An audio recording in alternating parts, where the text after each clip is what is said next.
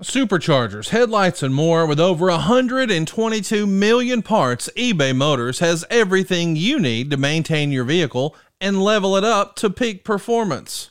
And with eBay Guaranteed Fit, your part is guaranteed to fit your ride every time or your money back. Stay on your A game with all the parts you need at the prices you want. It's easy to bring home huge wins. Keep your ride or die alive at ebaymotors.com. Eligible items only. Exclusions apply. See ebaymotors.com. You ready? Showtime. On May 3rd, summer starts with The Fall Guy. Let's do it later. Let's drink a spicy margarita. Make some bad decisions. Yes! Audiences are falling in love with the most entertaining film of the year. Fall Guy. Fall Guy. Fall guy. That's what the poster said. See Ryan Gosling and Emily Blunt in the movie critics say exists to make you happy. Trying to make it out? Nope. Because I don't either. It's not what I'm into right now. What are you into? Talking. Yeah. The Fall Guy. Only in theaters May 3rd. Rated PG-13. Get ready for the greatest roast of all time. The Roast of Tom Brady. A Netflix live event happening May 5th. Hosted by Kevin Hart. The 7-time world champion gets his cleats held to the fire by famous friends and frenemies on an unforgettable night where everything is fair game. Tune in on May 5th at 5 p.m. Pacific time for the Roast of Tom Brady. Live only on Netflix. You good? I'm good. All right. Sound man, 3, 2, 1. You guys better get ready to sing along because it's all about you.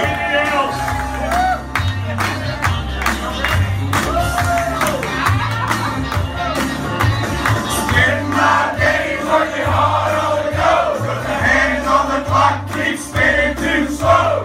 I can't wait to be alone with my baby tonight. You know my baby's got me wrapped around her little finger. And she knows that I'm a rock to give it back to me with her. I can't wait to be alone with my baby tonight. Turn the lights off on the door.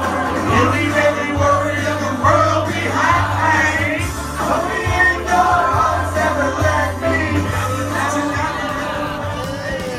You take the cheese. Double cheeseburger. You take the gravy. Double cheese. Well, you know. And then double mayo. You know, it's called chicken salad. Double onion, motherfucker. You're nothing but an egg-sucking dog. Throw it in your Google machine. Goddamn, kid. God damn it. What the hell show you got there? I need more. Ooh, yeah. What say you? Pronouns, pal. And now, something to wrestle with. Con Bruce Pritchard.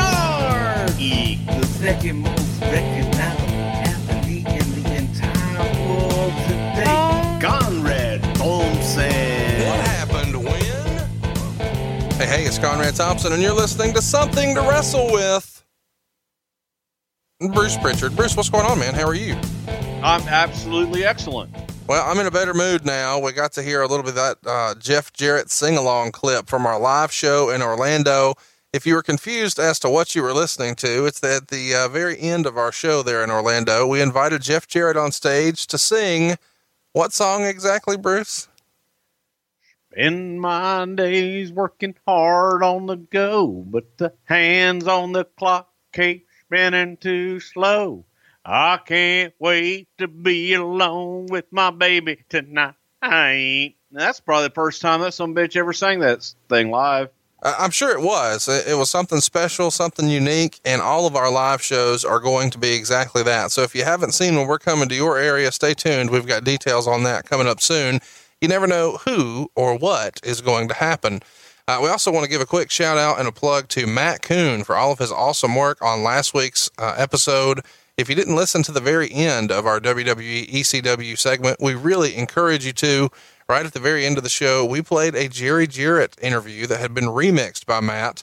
The interview actually happened in Memphis on Cerrito Live. Dustin Starr, a huge fan of the show and a great contributor to the wrestling business, actually interviewed Jerry Jarrett and asked him about his favorite chicken salad recipe. And I think prior to hearing that segment, people thought that your impression was a bit of an embellishment. What feedback have you gotten about that interview, Bruce? Huh? Go check it out if you haven't already. It's available in the archives at the very end of the episode. Matt Kuhn is the mastermind who put it together. Bruce, what else did you discover was the feedback from our ECW episode? Any sort of good, bad, or indifferent feedback? Not nearly enough bingo calls. All right, it's time. We're getting right into it. Bruce, what happened when the World Wrestling Federation presented King of the Ring 1996? Now, before we get started, if you really want to follow us in a little bit of chronological order, I recommend highly that you go listen to In Your House, Beware of Dog. That episode is available now in the archives, and that was the pay-per-view that was directly before this show. And as a reminder, it's the show that famously lost power and chaos ensued. The main event here at King of the Ring that we're going to be breaking down is actually a rematch from that show. So it's worth a listen if you're going to be totally in the loop. It's In Your House, Beware of Dog, available now in the archives. But let's catch you up. There's a lot going on in the world of pro wrestling in both May and June. Hall and Nash showed up on Nitro in May, and the WWF filed suit against Turner, WCW, and Bischoff in June.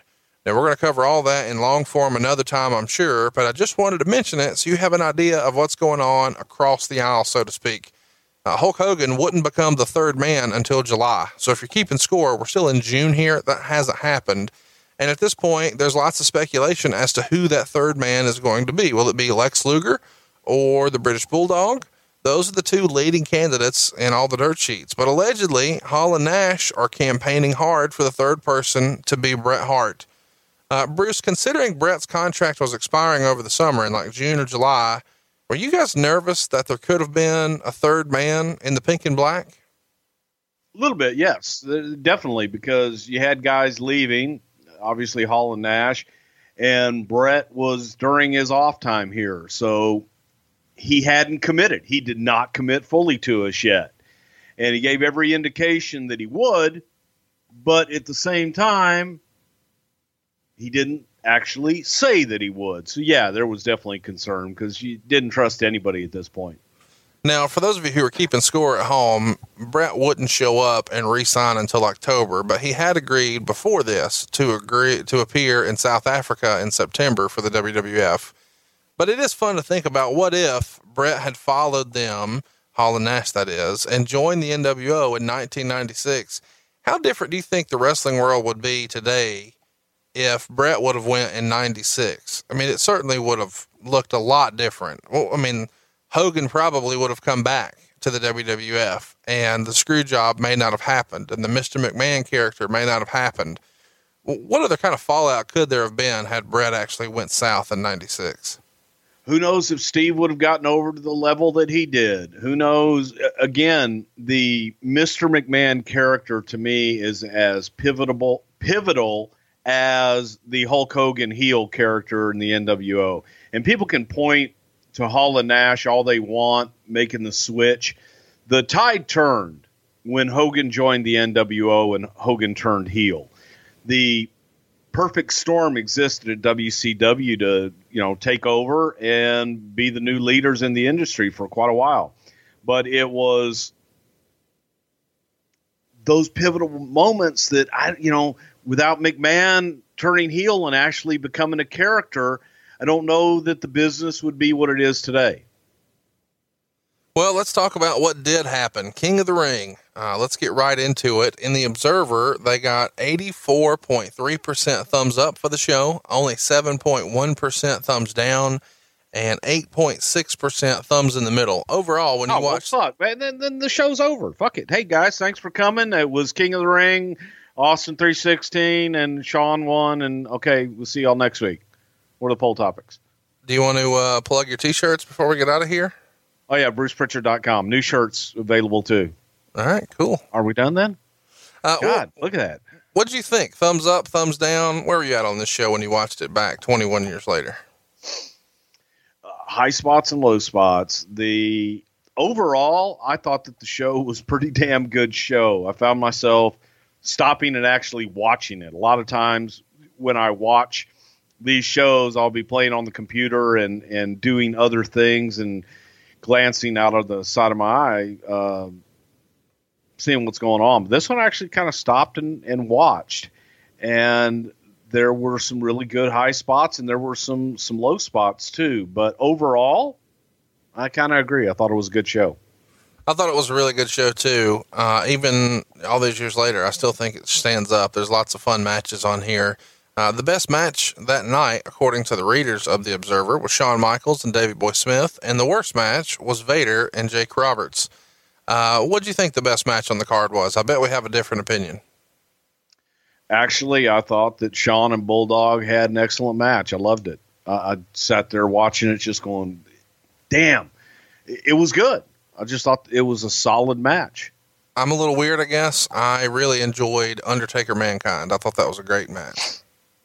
It was a great match, but it was watching the nuances of Shawn and Bulldog. I thought was tremendous. It was a great main event. This is the 4th annual King of the Ring. It took place on June 23rd at Mecca Arena. It's in Milwaukee, and it sold out 3 weeks in advance. You had 8,762 fans paying $142,000 and change.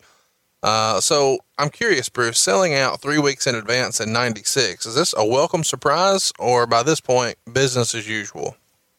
No, it's always a welcome surprise when you can sell out in advance. You like that.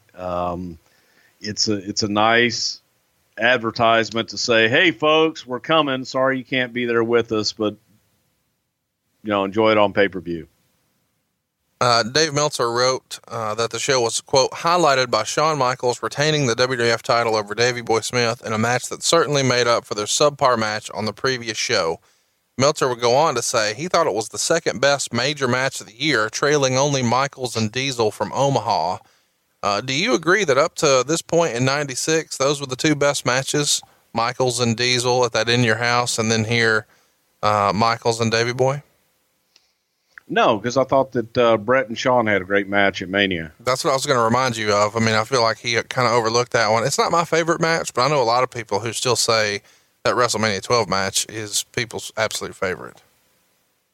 Yeah, come on. Yeah, how do you forget that? And here's your expert, your wrestling historian that forgets what I consider probably the best match of the year.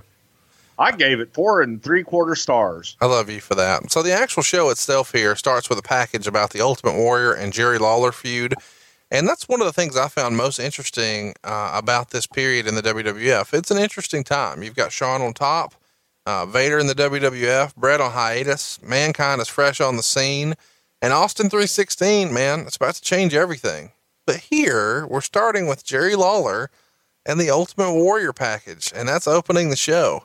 It feels like a very, and maybe the most transitional period in the history of the company. Would you agree with that, Bruce?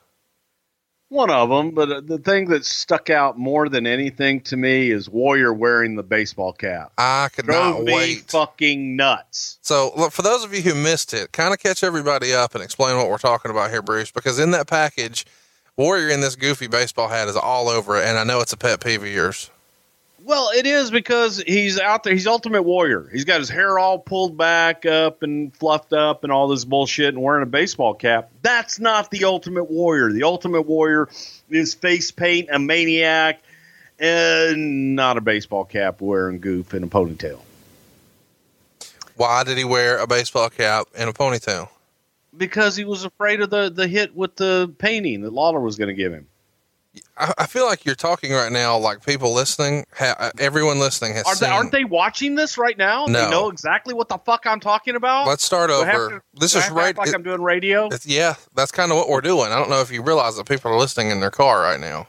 Oh, okay. No, there was an interview where Jerry Lawler had done a painting of the Ultimate Warrior. Lawler actually did do the painting. And it was a beautiful painting, and Lawler wanted to present it to Warrior, and Warrior kind of shit on it. But the angle was that Lawler takes the painting and bashes it over the Ultimate Warrior's head. Warrior, afraid of getting cut on the glass, wore a baseball cap. And that's where I just went fucking nuts on the baseball cap. Fuck him. And he didn't want to get glass in his hair. He didn't want to get cut. He was afraid of getting cut and didn't want to get glass in his hair and was more fearful of an injury. Do you think some of that is because at the Royal Rumble, many years before, Macho Man lit that ass up with that scepter? Bummer. I mean, that's got to be what it is, right? Because didn't he cut Warrior's Good for the head? business, brother. Yeah. Just take it, brother. You win them in the ring, you lose them in the ring. If you're gonna be a pussy, then go fucking somewhere else. Yeah. Was that a real conversation they had? Probably, yeah. You don't want to be hit? Go work with Hogan again. I'm gonna hit you, brother. Just see. Yeah. Oh, I love this. He's allowed. The opening video refers to this as, quote, the greatest card ever in the history of King of the Ring. You agree? Oh, well, yeah. Gonna go that way. Let's pigeonhole it. The greatest card ever in the history of King of the Ring in Milwaukee at the Mecca. How's that? A little better? To start the show, we see Owen Hart making his way to the ring. He's sporting a tuxedo and a cast here, and of course carrying his Slammy. He will join Vince McMahon and of course Jim Ross for commentary. And if you haven't watched this in a while, let me just tell you, Ross's tuxedo shirt here is about as 1996 as you can get. I'm curious, Bruce, how did Owen Hart go about getting the gig, and what was the general feedback for him after the show? I ask because he does some things that are hilarious, but not really stereotypical of a wrestling announcer. For example, he's really on Jake, saying he's not 41, he's 51. And he calls him an old timer and says something like, if he couldn't win a title 10 years ago, he shouldn't be in the ring now. I thought one of the rules of thumb in wrestling is to not talk about how old someone is. Was there any pushback on this or anything else that you remember Owen saying? No, as far as the age thing, that was the whole angle with Jake, talking about that he was in the twilight of his career. And you think about that, because that hit me tremendously this week watching it, talking about, oh my God, he's 41. What the hell is he doing competing in the ring? And then you think about the guys that were competing in the ring later on and the age. But 41's not that damn old. Hell, that's a young man. Absolutely, especially in wrestling now. You know, he was positioned as an old timer, and I want you to really appreciate, you know, when he's out there saying, oh, he's over the hill, he couldn't do anything 10 years ago. What business does he have in here now? He's elderly. It's worth mentioning that AJ Styles will turn 40 in a couple of weeks. And hasn't even really approached his best years yet. I'm just saying, a lot of people listening right now will go back and watch this tape and say, oh yeah, he is old. Well, he's exactly 1 year older than AJ Styles. Okay, but the years of AJ Styles and the years of Jake, they went through a few different things in those years. Yeah, you're right. Jake lived his 41 years, my God. Jake had about 98 years of living in that 41-year-old body. Well, it's important to remember that more than a decade of AJ's 40 years, so 25% or more, were spent working for Dixie Carter. I mean, that'll age a brother, will it not? Boy, look, can you see me without my glasses on right now? I'm just saying, did you see Matt Hardy when he started TNA and then how haggard he was when he left? He was broken, and that's all Dixie. I'm just saying. Well, you know. Let's talk about the set here. Before we do that, I want to talk about Owen Hart. Well, how did Owen get the gig? Did you guys test him out doing some other stuff, or do what you did with $1 Million Man at Royal Rumble 94, also available in the archives, and just say, hey, come in and do it? No, this was simply a one-off for the King of the Ring, Owen being a former King of the Ring and not having anything on the card itself to be able to spotlight Owen in a different way. I guess the question is, though, who had a lot of confidence that he could do this and do well, because he's filling in for Lawler, who obviously can't do it since he's in a match with Warrior. So who had confidence that Owen could kind of carry his weight here? I think we all did. And that was the other reason, was the fact that Lawler had a match and would not be doing commentary. Otherwise, it would have been Lawler and we would have moved on. But it was simply a position on the card. Let's talk about the set. Who made the royalty props for you guys? I know in 97, y'all used AFX Studios in Atlanta, and Triple H hated the crown. but I've always been curious how over the top goofy some of this stuff is. Are these designs approved by Vince, or does he see them the day of for the first time? No, it's all approved ahead of time by Vince and the TV people. At this point, Richie Posner was probably involved and different set designers. When I said Triple H hated the crown, you started laughing. Oh, he hated that motherfucker. He destroyed it. We had probably 4 different crowns made that Triple H would destroy every night, that it would accidentally fall and he would accidentally stomp on it repeatedly, or it would get eaten by his dog, or something would happen every single time to that crown, to where finally it's like, Vince, these motherfuckers cost like a couple $100 to make every time that we do it. He ain't going to wear the crown. The crown looks goofy as shit. And it was like a fucking Pope crown. It's ridiculous. It was the silliest looking goddamn thing you ever saw in your life. And other than Jerry Lawler, I don't know anybody that can get away with wearing a crown beyond 1976. King Haku. Yeah, but that was a cool crown. And Savage, okay, I'll give it Savage too. But beyond that, okay, don't fucking be throwing logic back at me, motherfucker. Okay, sorry. What did you think the odds of Stone Cold Steve Austin putting on this goofy fucking crown were? Oh, yeah, that wasn't happening. I watched this show for the first time in a long time this week, and I had a friend in the room who had never seen it. And when he knew that Austin won the King of the Ring, but he hadn't seen the actual show. And when he saw the crown and the scepter and the cape, he's like, please tell me he puts that on. Please tell me they made him put that on. I can't imagine what that conversation might sound like if Vince were trying to tell Austin to put that on. God damn, pal, you look regal. Fuck. There's a royalty walking. Look at that. The purple and the jewels. Stone Cold. God damn, that's hot. But you know, the other guy that made the King shit work was Booker T. King Booker. I know he didn't wear it in the 70s, so that can't be true because you just said a minute ago. Okay. Who are the guys opening the doors for the entrance? I know everybody listening at least one point has asked, hey, who are those guys? Couple local guys. You don't remember who they were though? Fuck no. Come on, for the purposes of our story, let's at least give them names. Okay, that was Bill and Jeff from Sheboygan. Okay, cool. Bill and Jeff from Sheboygan. I like it. How would Vince describe? I think Jeff was from the Dells. Oh yeah, I can see how you get that confused. Yeah. How many buildings in 1996 had wooden chairs like we saw on the floor here in Milwaukee? When I was watching this back, it stood out like a sore thumb. Is that a wooden chair? That seems way, way out of place, even in 96. Was that pretty common back then? In the Midwest where it's cold and they have the hockey arenas, it seemed to be a little more prevalent. And in Buffalo, they had them too.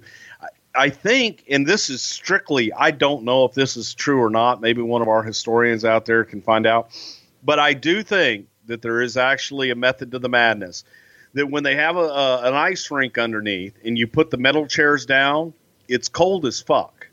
But when you put the wooden chairs down, it's not as cold for the people sitting in them. Huh. For concerts and shit like that. So there you go. That's my theory. I just made it up just now, but I'm sticking with it. I think it makes sense. So fuck it. Yeah, that's why. Did you guys have a gold set of guardrails you used all the time for these special occasions, or would you just spray them before and after? Spray them before and after. I don't know why, but I knew that would be the answer. It seemed silly to have a separate set, but I know a lot of people would assume, oh, they just use those at WrestleMania 10 or King of the Ring. Nope. They're silver, then they're gold. Now they're back to silver. Sometimes they're black. Yeah, they are now. As I mentioned before, Owen comes to the ring with a Slammy. We haven't heard you talk about these much on the show before. Who made these and whose idea was it? I know they did these very early in your tenure there, but this actual design, do you remember who came up with that and who thought of this idea? The Slammies is the original design from the very first Slammies that Vince did, and it was simply a mold that they kept having redone over at Slammies R Us. Thank you for that. There's a crown around the lighting rig over the ring. This feels like a Vince McMahon idea. Is it? It's probably somebody from production, and I don't know who the hell that would have been back that time. Now it's Jason Robertson, I think is his name, who does a lot of that now. But I thought it was a cool idea. It looked neat for the big wide shots. Watching this back, I saw some anti-WCW signs, a few anti-Shawn signs, and a very prominent RF video sign that when Lawler is on the stage with all of the royal props, they're trying very hard to shoot around. When do you remember sign confiscations becoming a big thing? This Mother's Day and Father's Day, look no further for the perfect gift than paintyourlife.com. It's worked for me every time. And when I say every time, I mean it. I've used paintyourlife.com to bring tears to the eyes of my mom, my dad, even my father-in-law. And right now I'm ordering one for my mother-in-law, all from paintyourlife.com. My mother-in-law's life is her dog, Missy. And this year, my wife and I knew exactly what to get my mother-in-law for Mother's Day, a painting of Missy. It really is that simple too. All we needed was a picture from our phone. Boom, we're up and running. You see, paintyourlife.com can really create a hand-painted portrait to fit almost any budget. And it's the perfect gift for your mother, your father, or both. I've used it, as I said, on almost every person in my life. I've given these to my wife. I've given it to my cousin, my mom, my dad, my father-in-law. If I'm looking to give a truly meaningful, personable gift, I know the paintyourlife.com has my back, and they're going to make it easy. You can go ahead and start the entire process in less than 5 minutes. And what's really cool about paintyourlife.com is they can even combine photos. Maybe you want to put two people who never met in one of your favorite vacation spots. You can do that. Just upload the photos. Bam, you're good to go. Maybe grandpa never got to meet his grandson. With paintyourlife.com, that can become a reality. You can put people and places together, even if they've never been there. You pick the artist, you pick the medium. Do you want oil, acrylic, watercolor, charcoal? You can even go ahead and pick out an awesome frame. The whole process to get started, as I said, takes less than 5 minutes, and you can actually get your painting in as little as 2 weeks. But you work hand in hand with the artist to get every detail perfect. If you're looking to get those waterworks going, to have your mom or your dad tear that paper and just almost be overcome with emotion, that's what I got, and I've never gotten that reaction to a gift card. You can give the most meaningful gift you've ever given at paintyourlife.com. There's no risk. If you don't love the final painting, your money is refunded, guaranteed. And right now, as a limited time offer, get 20% off your painting. That's right, 20% off and free shipping. Now, to get this special offer, just text the word WRESTLE to 87204. That's WRESTLE to 87204. Text WRESTLE to 87204. Paint your life. Celebrate the moments that matter most. Message and data rates may apply. See paintyourlife.com/terms for details. Passion, drive, and patience. The formula for winning championships is also what keeps your ride or die alive. eBay Motors has everything you need to maintain your vehicle and level it up to peak performance.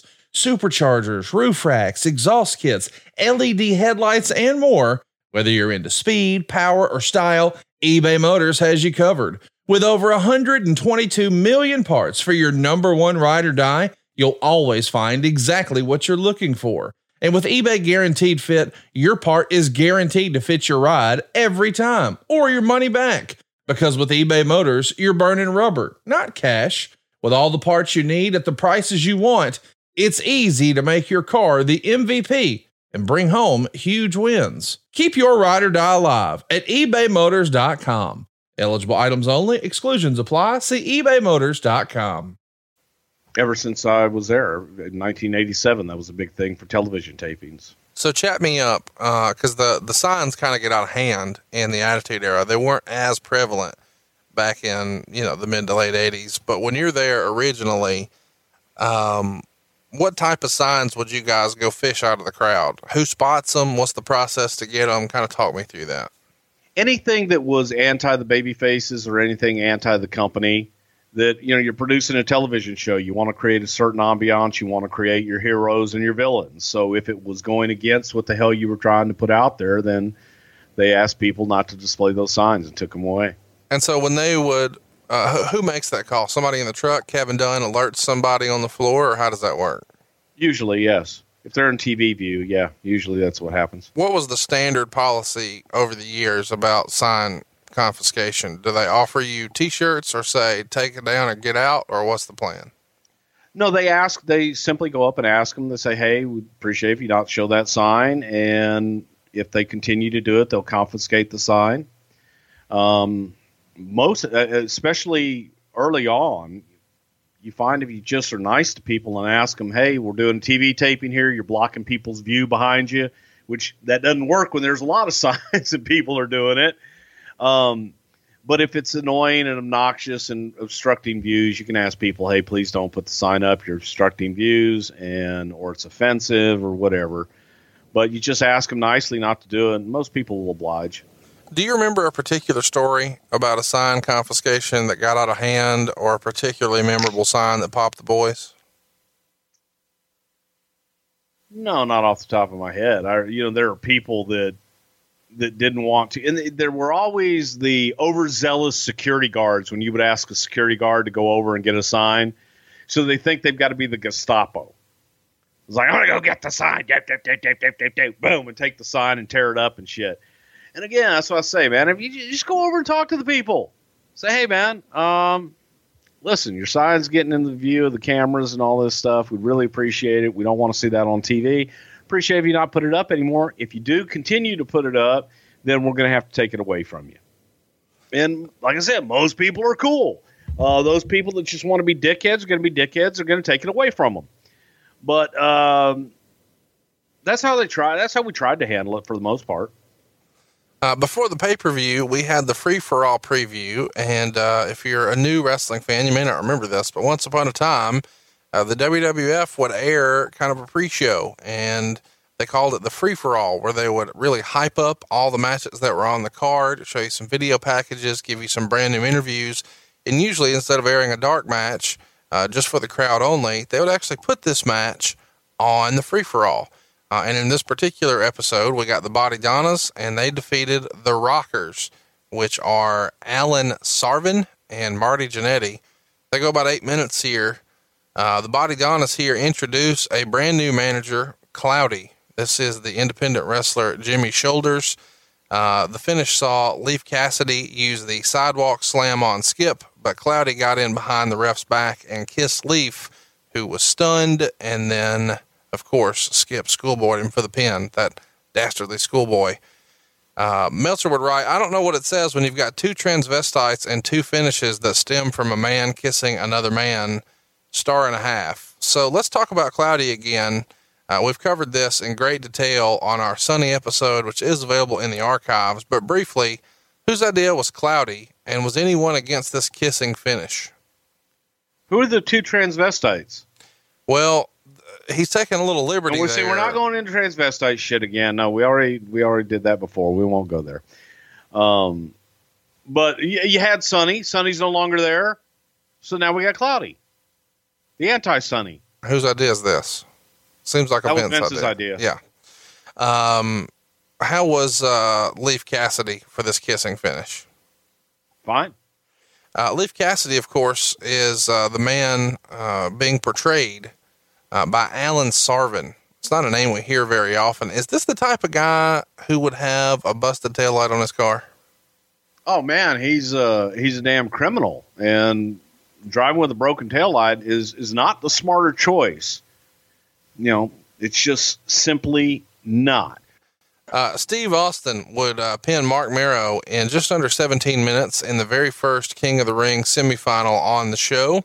There was a big Sable chant early on the show, and Owen said, quote, Austin didn't bring a hose bag to the ring.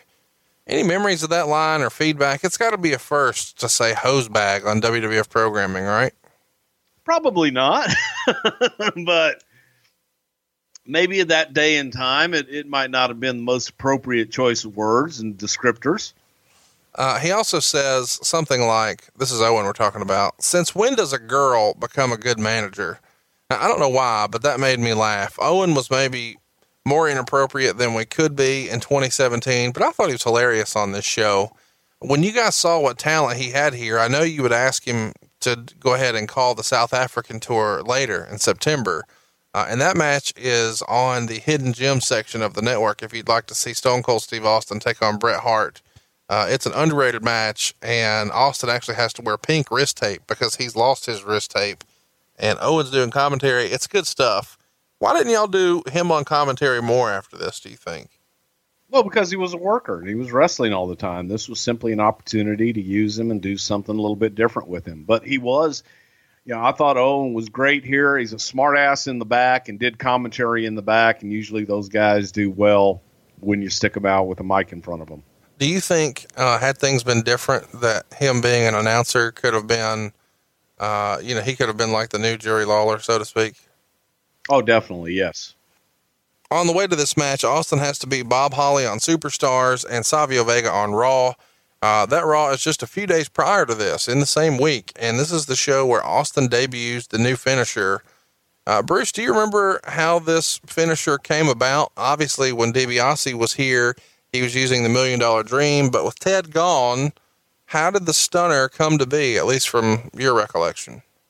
I think it was a combination of Jake the Snake Roberts and Michael Hayes, who helped him come up with the stunner and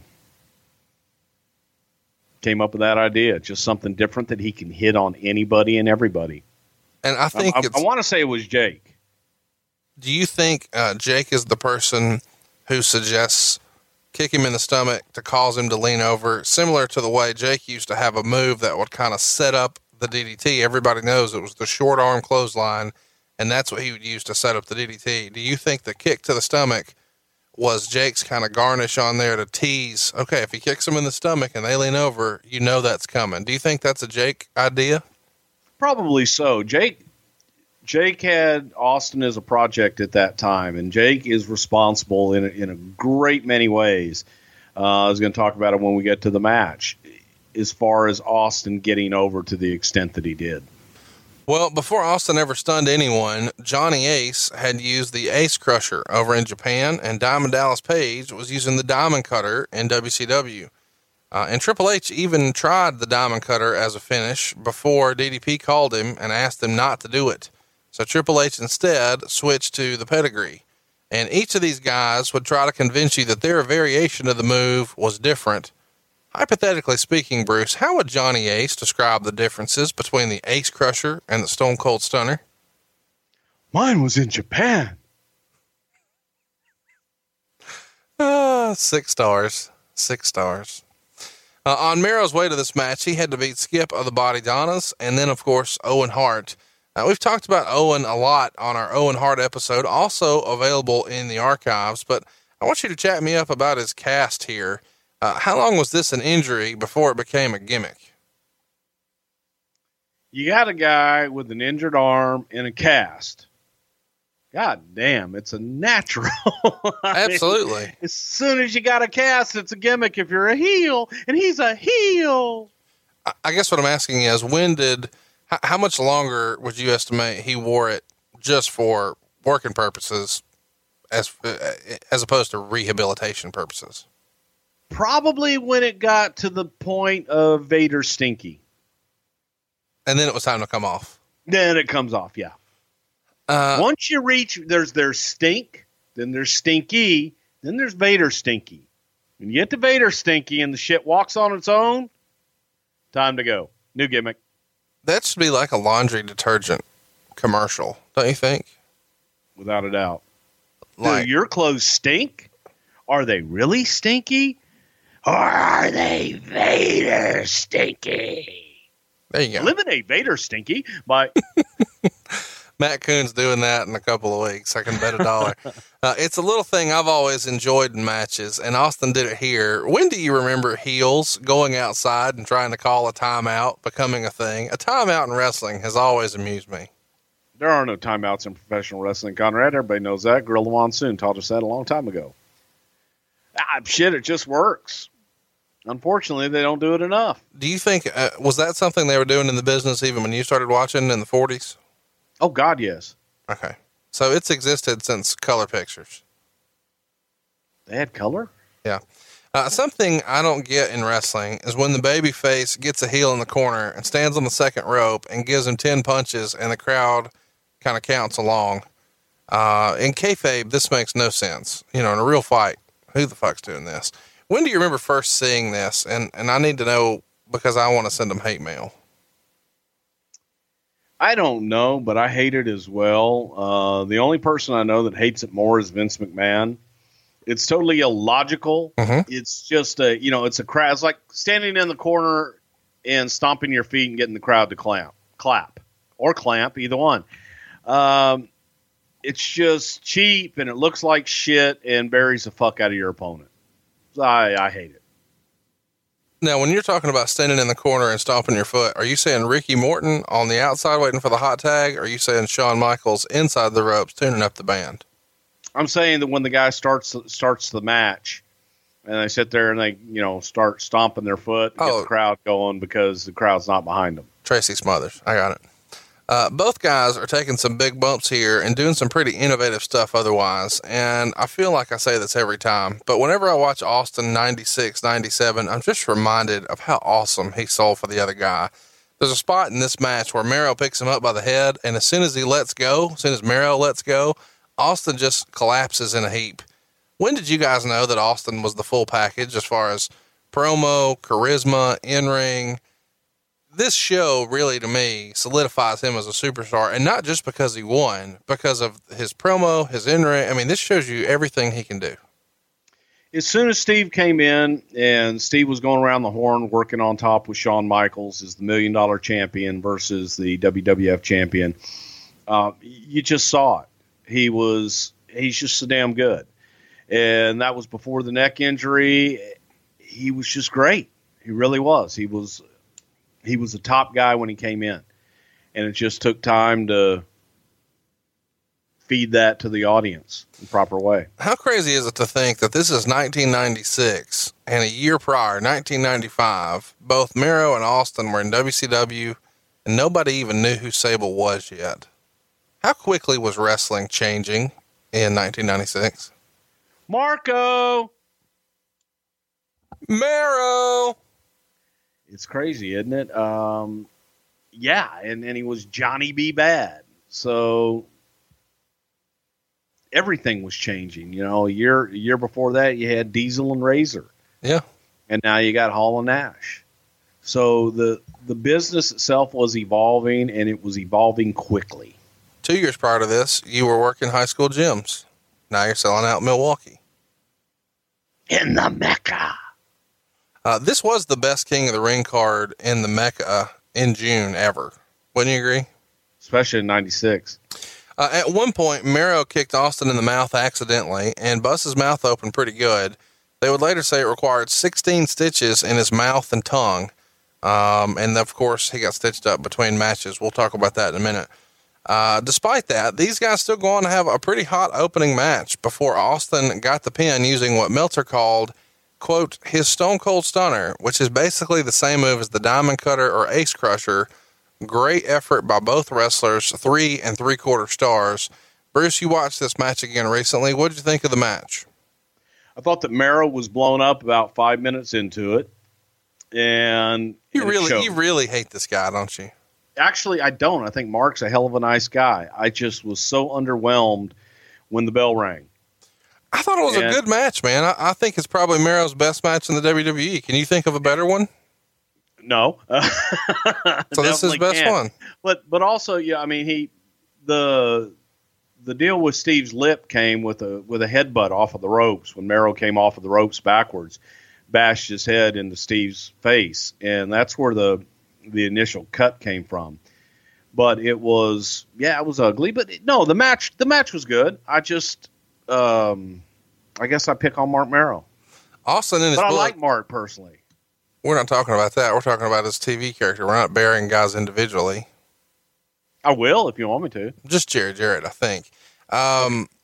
Austin wrote in his book that it was a kick, that Mero kicked him in the mouth, and that's what did it. I think it was the shot off the watching it back because I was looking for it. It looked like the shot off of the corner rope where Mero hit him with his head, and that's when Austin came up with the blood for the first time. So if you're listening and you enjoy Stone Cold's podcast, please tweet Stone Cold and say that Bruce Pritchard called you a liar. Don't tag me, but Bruce's handle is @BrucePritchard. I'm gonna get the SCSA fucking thing come up on my phone. Goddamn kid, what the fuck? You kicked me in the goddamn teeth.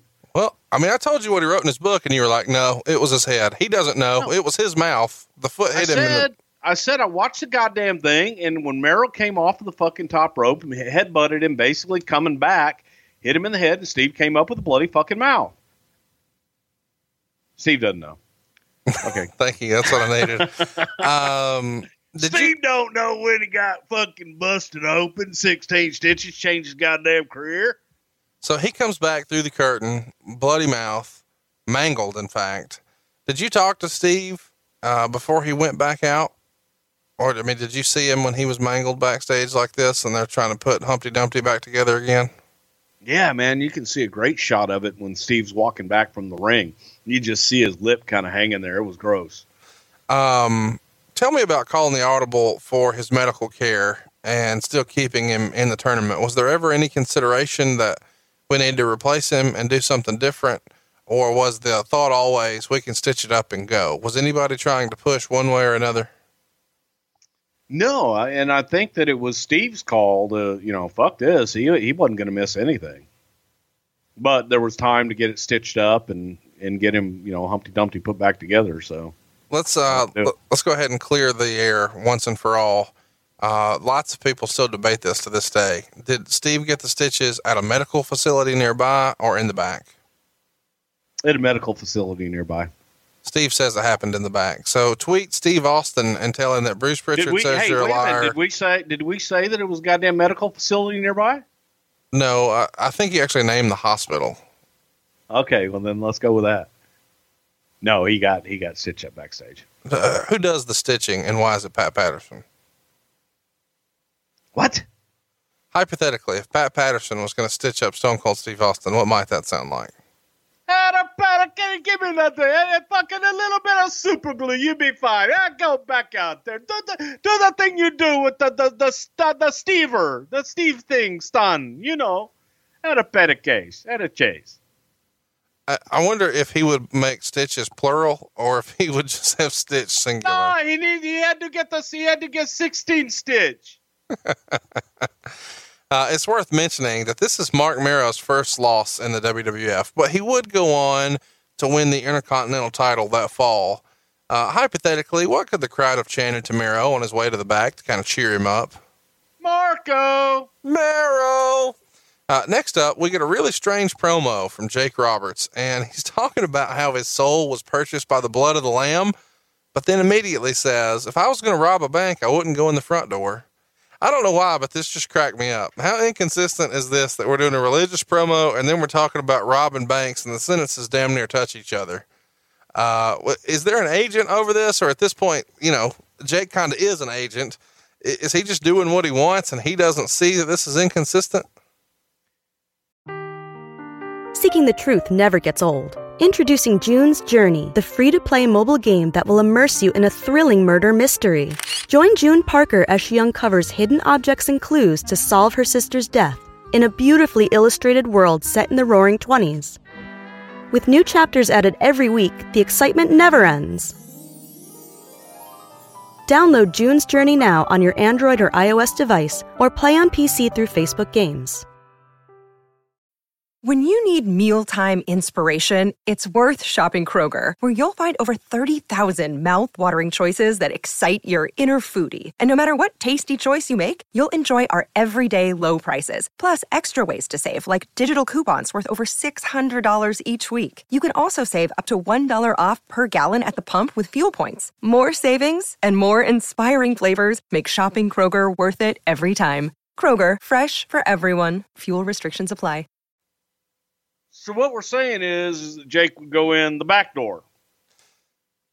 Careful, Tiger. How was Jake's newfound faith received by the office and the boys? Because there's lots of times where you hear guys in wrestling kind of discount when a guy turns over a new leaf and finds Jesus and says, oh, he's just working a gimmick. Oh, it's an angle. Did people feel that about Jake here, or had Jake kind of earned his stripes and proved that this was legitimate and he was really trying to turn his life around? Well, I believe that he was really trying to turn his life around. I think that there are always going to be skeptics and people that doubt it, and you just have to judge everybody and how they portray themselves and carry it off. So Okay, that's a PC answer. Did people buy it or no? No, I'm telling you the truth. Do I think that Jake really wanted to turn his life around? Yes, I really and truly do.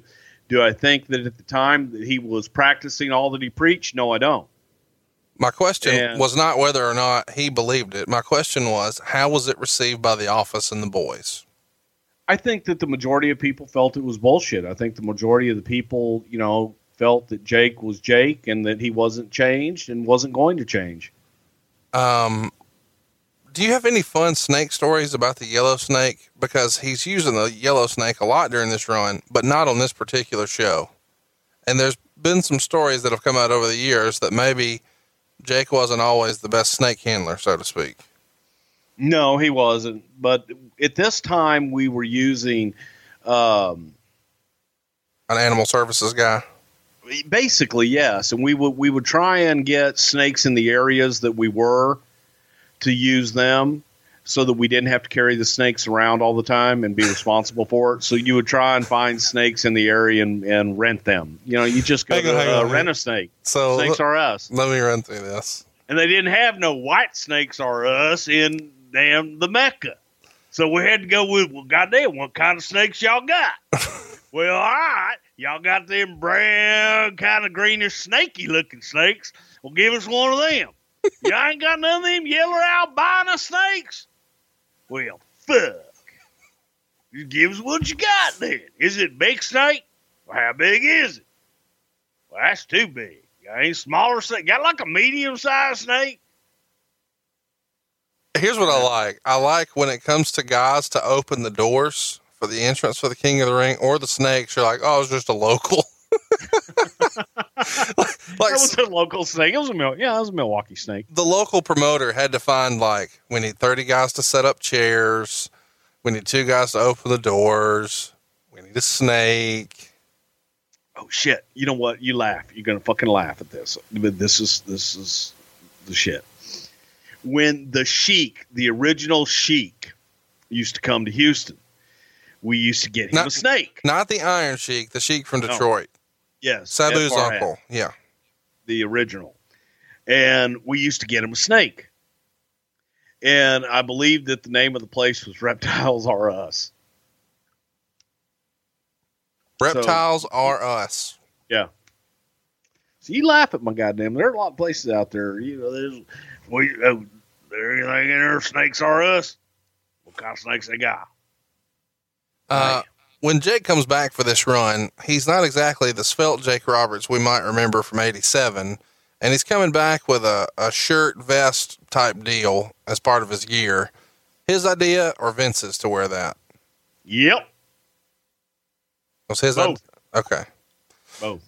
I never really noticed just how big the lifts in Jake's boots were until I watched this show back this week. But if he were a girl, these boots would have been called wedges because homie is like 6 inches off the ground. I'm going to reach here. If Jake were a dancer at a Hispanic gentleman's club, what would it sound like when they introduced that he was coming to the stage? On stage uno, Jake Anaconda Roberts. Stage 2, Yolanda, you are next. Let's talk about how we get to this match. Vader got the win over Ahmed Johnson when Owen Hart knocked him out with his cast. That, too, was Ahmed's first loss in the WWF. Bruce, what was it about guys going undefeated for months and then finally losing, but then winning the Intercontinental title seemingly right after? It happened with both Mero and Ahmed in 96, so it seems like a creative staple of someone.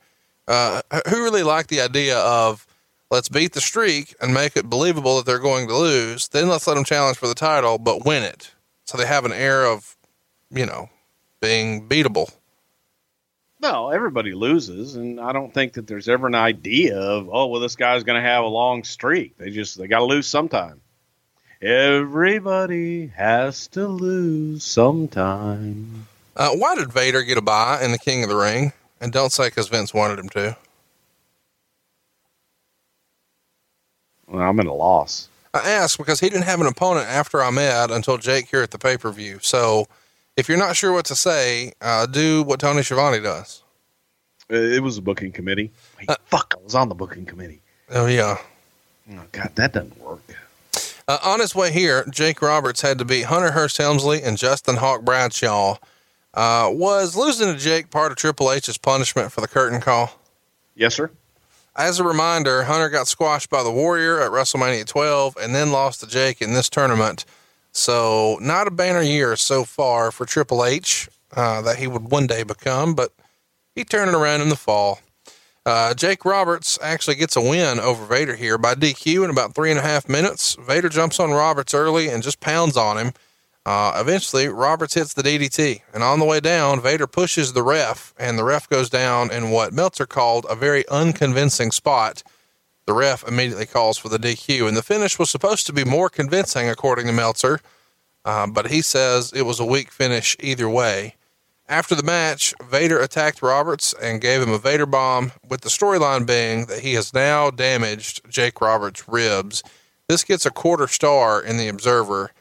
Is this coming from the guy that has done so many convincing motherfucking spots in his illustrious career as a great worker in the goddamn Tokyo Dome, right? Is the thinking here, let's get Vader over like a monster, but we don't want him to advance and dominate, but be a dirty heel instead and have it cost him the match? No, the idea simply was that we needed to hurt Jake to get to the finals and with Steve, and we didn't, Vader wasn't going to go over, so get him DQ'd and make him a monster. Vader kind of no-sells the DDT here. Was that okay by this point? Because Jake was pretty much winding down the in-ring, and the plan is for him to be more of an agent backstage, or what was the long-term plan here for Jake? Well, Jake was coming in, and he was being an agent, being trained to be an agent at the time. He was helping us write TV at this time. So that was the long-term plan. Vader not selling it is probably just more of Vader being Vader. Okay. I'm curious about this whole Vader in the King of the Ring tournament, because it seems like up until this point, the winner of the King of the Ring tournament has not really been a top guy, but instead used as more of a sign to the audience that this guy's a player and is an upper mid-card performer, but watch out, he could be a main eventer someday soon.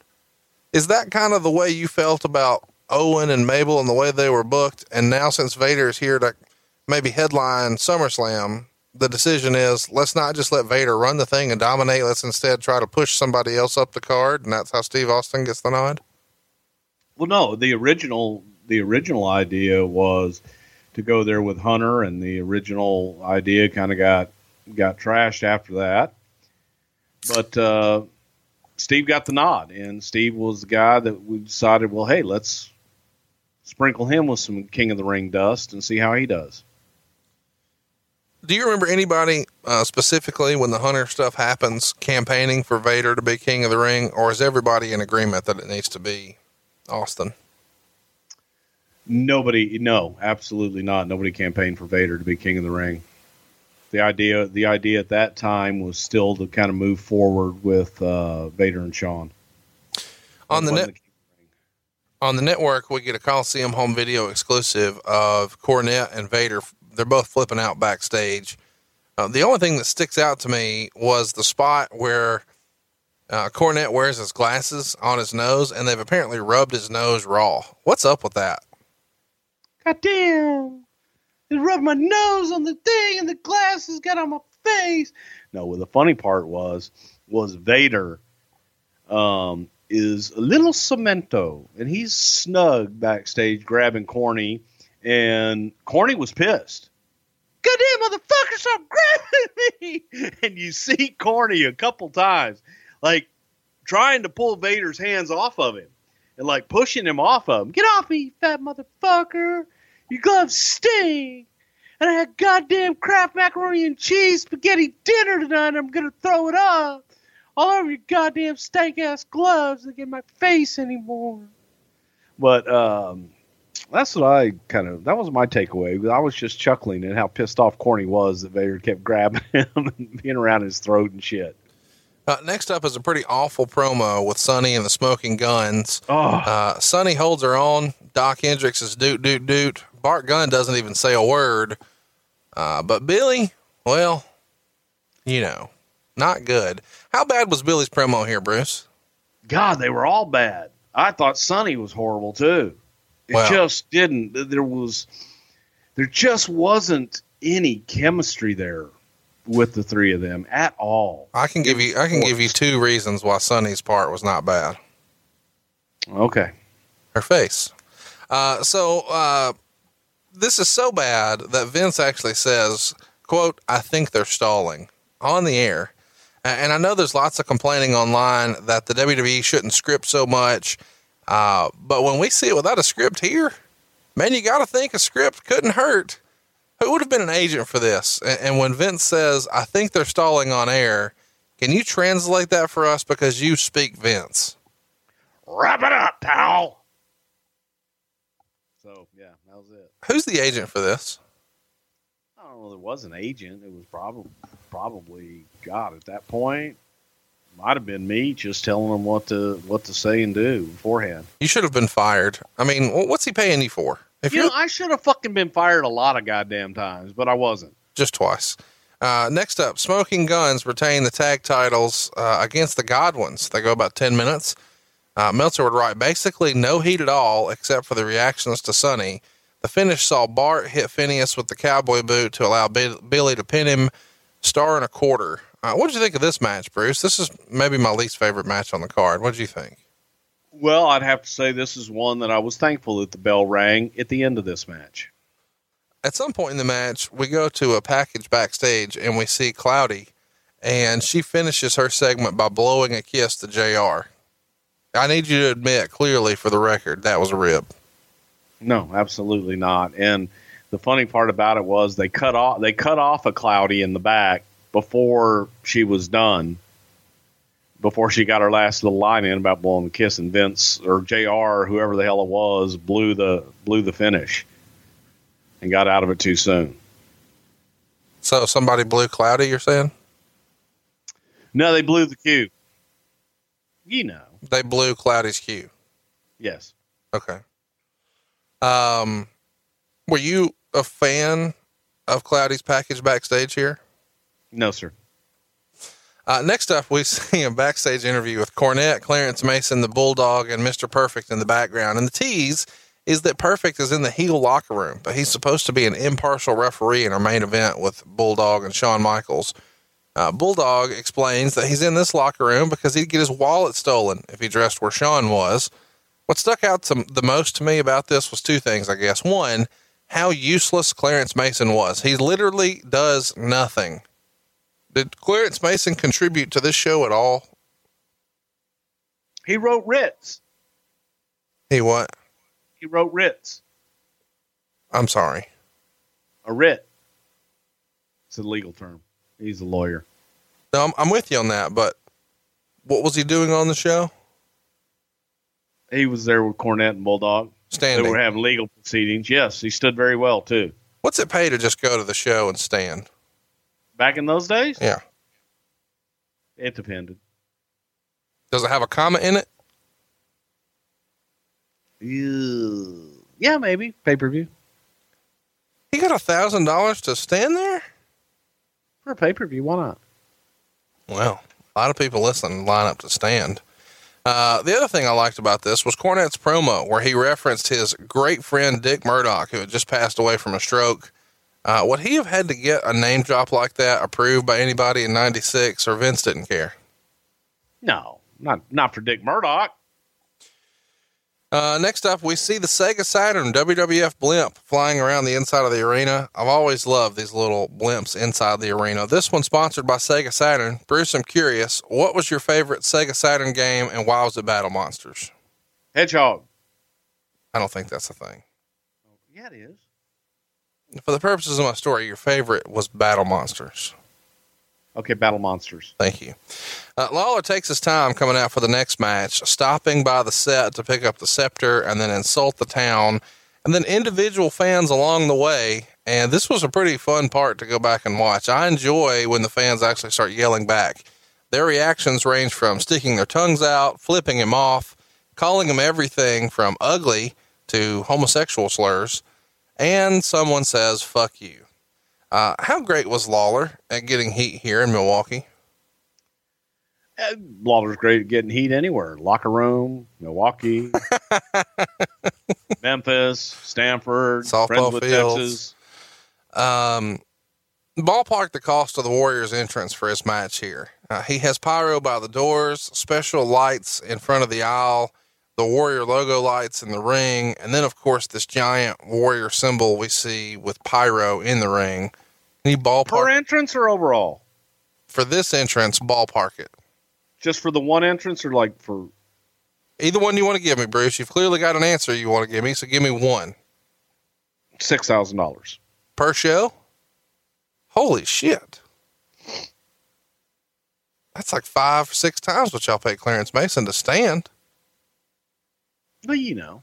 I think they could have saved some money here and just not done that. Next up, we've got the Ultimate Warrior. He pins Jerry Lawler in just under 4 minutes. Meltzer would describe it as, quote, some pathetic clotheslines and a shoulder block dud. What say you, Bruce? Can you rank the shoulder block as a finisher? Lawler knew how to protect himself. Lawler wasn't going to take that shit. Super dumb question, of course, but in kayfabe, when Lawler is attacking the Warrior with the scepter and then choking him with the wrist tape, why doesn't he get a DQ? I understand in real life the Warrior can't do a lot and he has a shoulder injury, so Lawler needs to fill some time with the insults and now this stuff. But in kayfabe, this is a DQ all day. You're fucking hitting a guy with weapons and choking him with tape. Well, you know.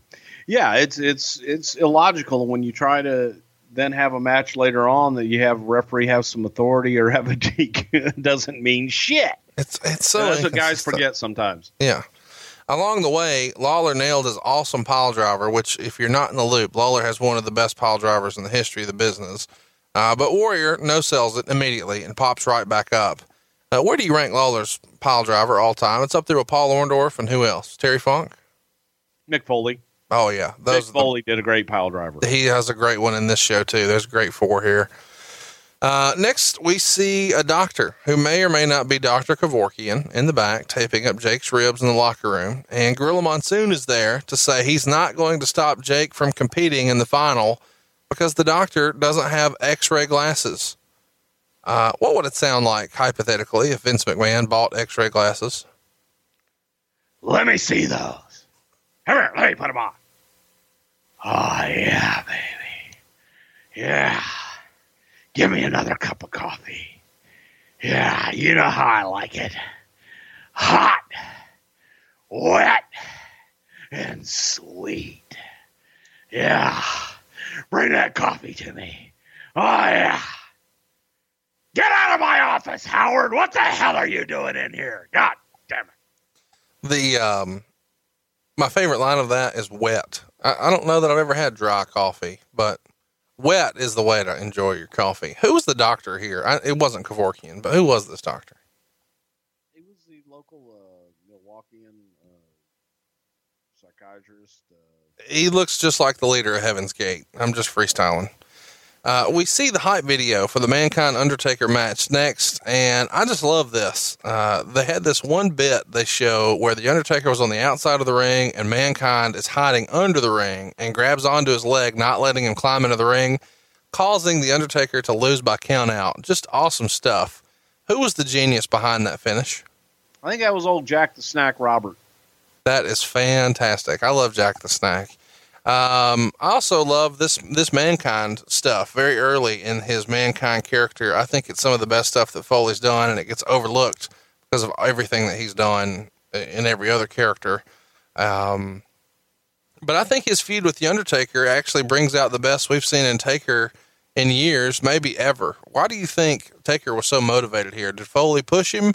He finally felt like he had an adequate dance partner after all those years you guys made him wrestle Giant Gonzalez, or what really clicked here for their feud? I think simply what you said as far as Mick pushing The Undertaker was somebody that The Undertaker didn't have to just be that dead man zombie-like character. And he was able to grow in the character with his work because Mick could do it all. Taker could do it all. And in those two characters, they just merged so well that they really just accentuated all the positives of both. So, Taker was just a great dancing partner with Mankind. The opening sequence of the match has Undertaker get Mankind in the corner and start throwing a series of big right hands fast and furious. And that sequence has made like every highlight package for years after this. If you haven't seen this match, I encourage you to go watch it. I loved it. Somewhere in the match, we see Vince McMahon credit Dr. Sam Shepard with the mandible claw move that Mankind is using. A lot of people may have heard of that name, but they're not putting two and two together. Bruce, remind everybody who Sam Shepard was. Sam Shepard was a doctor that was accused of murdering his wife and actually got off for murdering his wife, was found innocent or not found guilty. And after the trial, essentially he was destroyed and he couldn't continue to practice in the medical field. So what does one do when they can no longer practice in the medical field? You become a professional wrestler. And he used the mandible claw as his finisher because he explained how it paralyzed someone when you put your finger. And it actually does, by God. Mick studied this and used the mandible claw correctly. But that Dr. Sam Shepard was also the inspiration for the television show in the movie The Fugitive. So there you go. I think everybody has probably seen that movie now. It's one of the more fun Harrison Ford films. So The Fugitive was actually a wrestler who inspired the mandible claw. The more you know. Mankind beats The Undertaker here in about 18 and a half minutes using that dreaded mandible claw. Along the way, these guys pull out all the stops, but Meltzer thought it went too long. I disagree. I love the match, but I love everything about this character too. I love the old Mankind squeals he would make, and that he would just pull the hair right out of his head and throw it in the air. Just great stuff. And there's a line in here somewhere that I thought you'd get a kick out of, Bruce, especially when I watched it back. When Taker was trying to take off Mankind's mask, he says something like, trying to get the mask of sorts off his face. I'm not sure we want to see that. What did Vince think of Cactus Jack's matinee idol looks? He's hideous. Ugh. Ugh.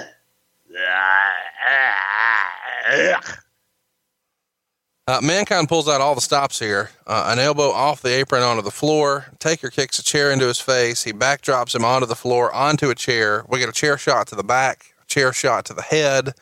And then at one point, Mankind runs all the way around the ring to build up some momentum, and then knees the Undertaker in the face right into the steps at full speed. We have that great pile driver we talked about earlier, but he can't get the pin. So he gets the urn from Paul Bearer. Eventually Paul wrestles it back from him. And finally Bearer goes to hit Mankind with the urn, but he moves and it hits the Undertaker. The classic wrestling finish. Mankind then uses his mandible claw and gets the submission win. And Meltzer wrote, quote, fans were basically shocked by the finish. It's gutsy to have a babyface icon lose in such convincing fashion, especially a strong gimmick guy. But when they did it at WrestleMania 10 with Bret and Owen, it led to some rematches that drew the biggest houses in a long time, 3 1/4 star. I loved it. What did you think? And was there any sort of conventional thinking that said, hey, the babyface can't lose like this? Or was everybody on board with pushing Mankind in this direction? Everybody was on board. And even probably the biggest person on board was The Undertaker, feeling that it just led credibility to that Mankind character to beat him convincingly and give Undertaker an obstacle to overcome. So it made sense. It was a way to just solidify that Mankind character and also, like I said, give Undertaker something to fight for. And it's not often that you have that strong of a babyface character having to fight from underneath and overcome. So I thought it worked great. I thought it was interesting that Owen Hart on commentary basically called the angle from SummerSlam before it happened, saying Paul Bearer didn't accidentally hit the Undertaker with the urn. He knew Mankind was the better man. He was tired of the Undertaker. Was there any heat on Owen for guessing that, or was that even the plan at this point? No, there's no heat. He was fed that probably. Next up, we see a Shawn Michaels interview, and he has on the world's largest earring and looks ridiculous. Who handled Shawn's wardrobe here? Shawn. So he made his own gear? Yeah. By hand. He's in the back with a goddamn singer. No, it was one of them fancy ones. Like, I don't know if it was a singer. Like a Toshiba? Yeah, like a Toshiba. And he got there, they got the little needle and shit going. Julie Youngberg, one of the seamstresses, did all of Sean's stuff. But I think Sean handled his own earrings. Next up, we have everyone's favorite, Ahmed Johnson. The build for this, Googly Moogly, we covered on the In Your House Beware of Dog show, but the gist is that Goldust tried to give CPR to Ahmed, and that humiliated and embarrassed him. So he's out for revenge and wants Goldust's IC title. Now, in real life, Bruce, Goldust had hurt his knee here and was probably needing some time off the road. Is that right? Yeah, and he was burnt too, but he was injured and burnt as well. So this was designed to give him a little away time.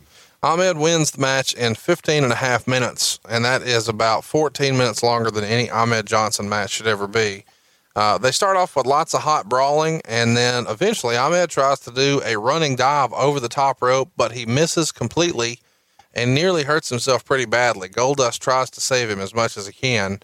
Were you watching this on a monitor in the back? And what did you think of Ahmed trying to do a suicide dive like this? You're bringing this up on purpose, aren't you? No.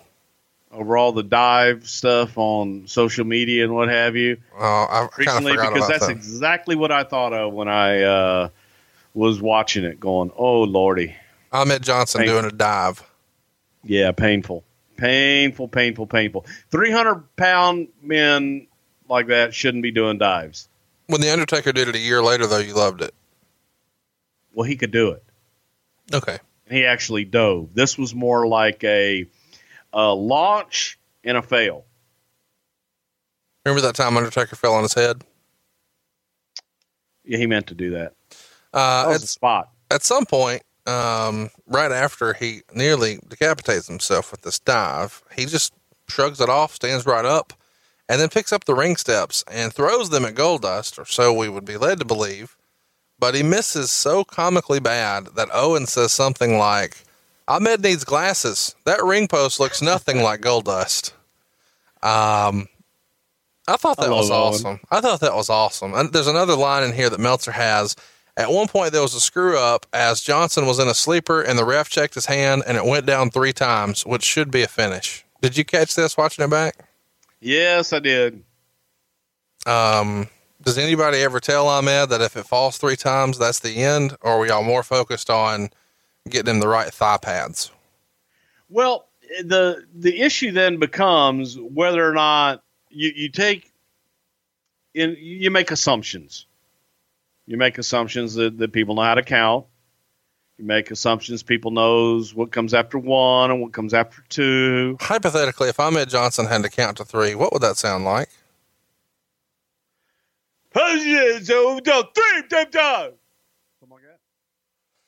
Meltzer would write, after a weak pile driver, Johnson started rubbing and fondling on Johnson. Wow. Johnson on Johnson. That's a different kind of movie. That's what Meltzer wrote, but I'm pretty sure he means after a weak pile driver, Goldust started rubbing and fondling on Johnson. Yeah, he did. Giggity.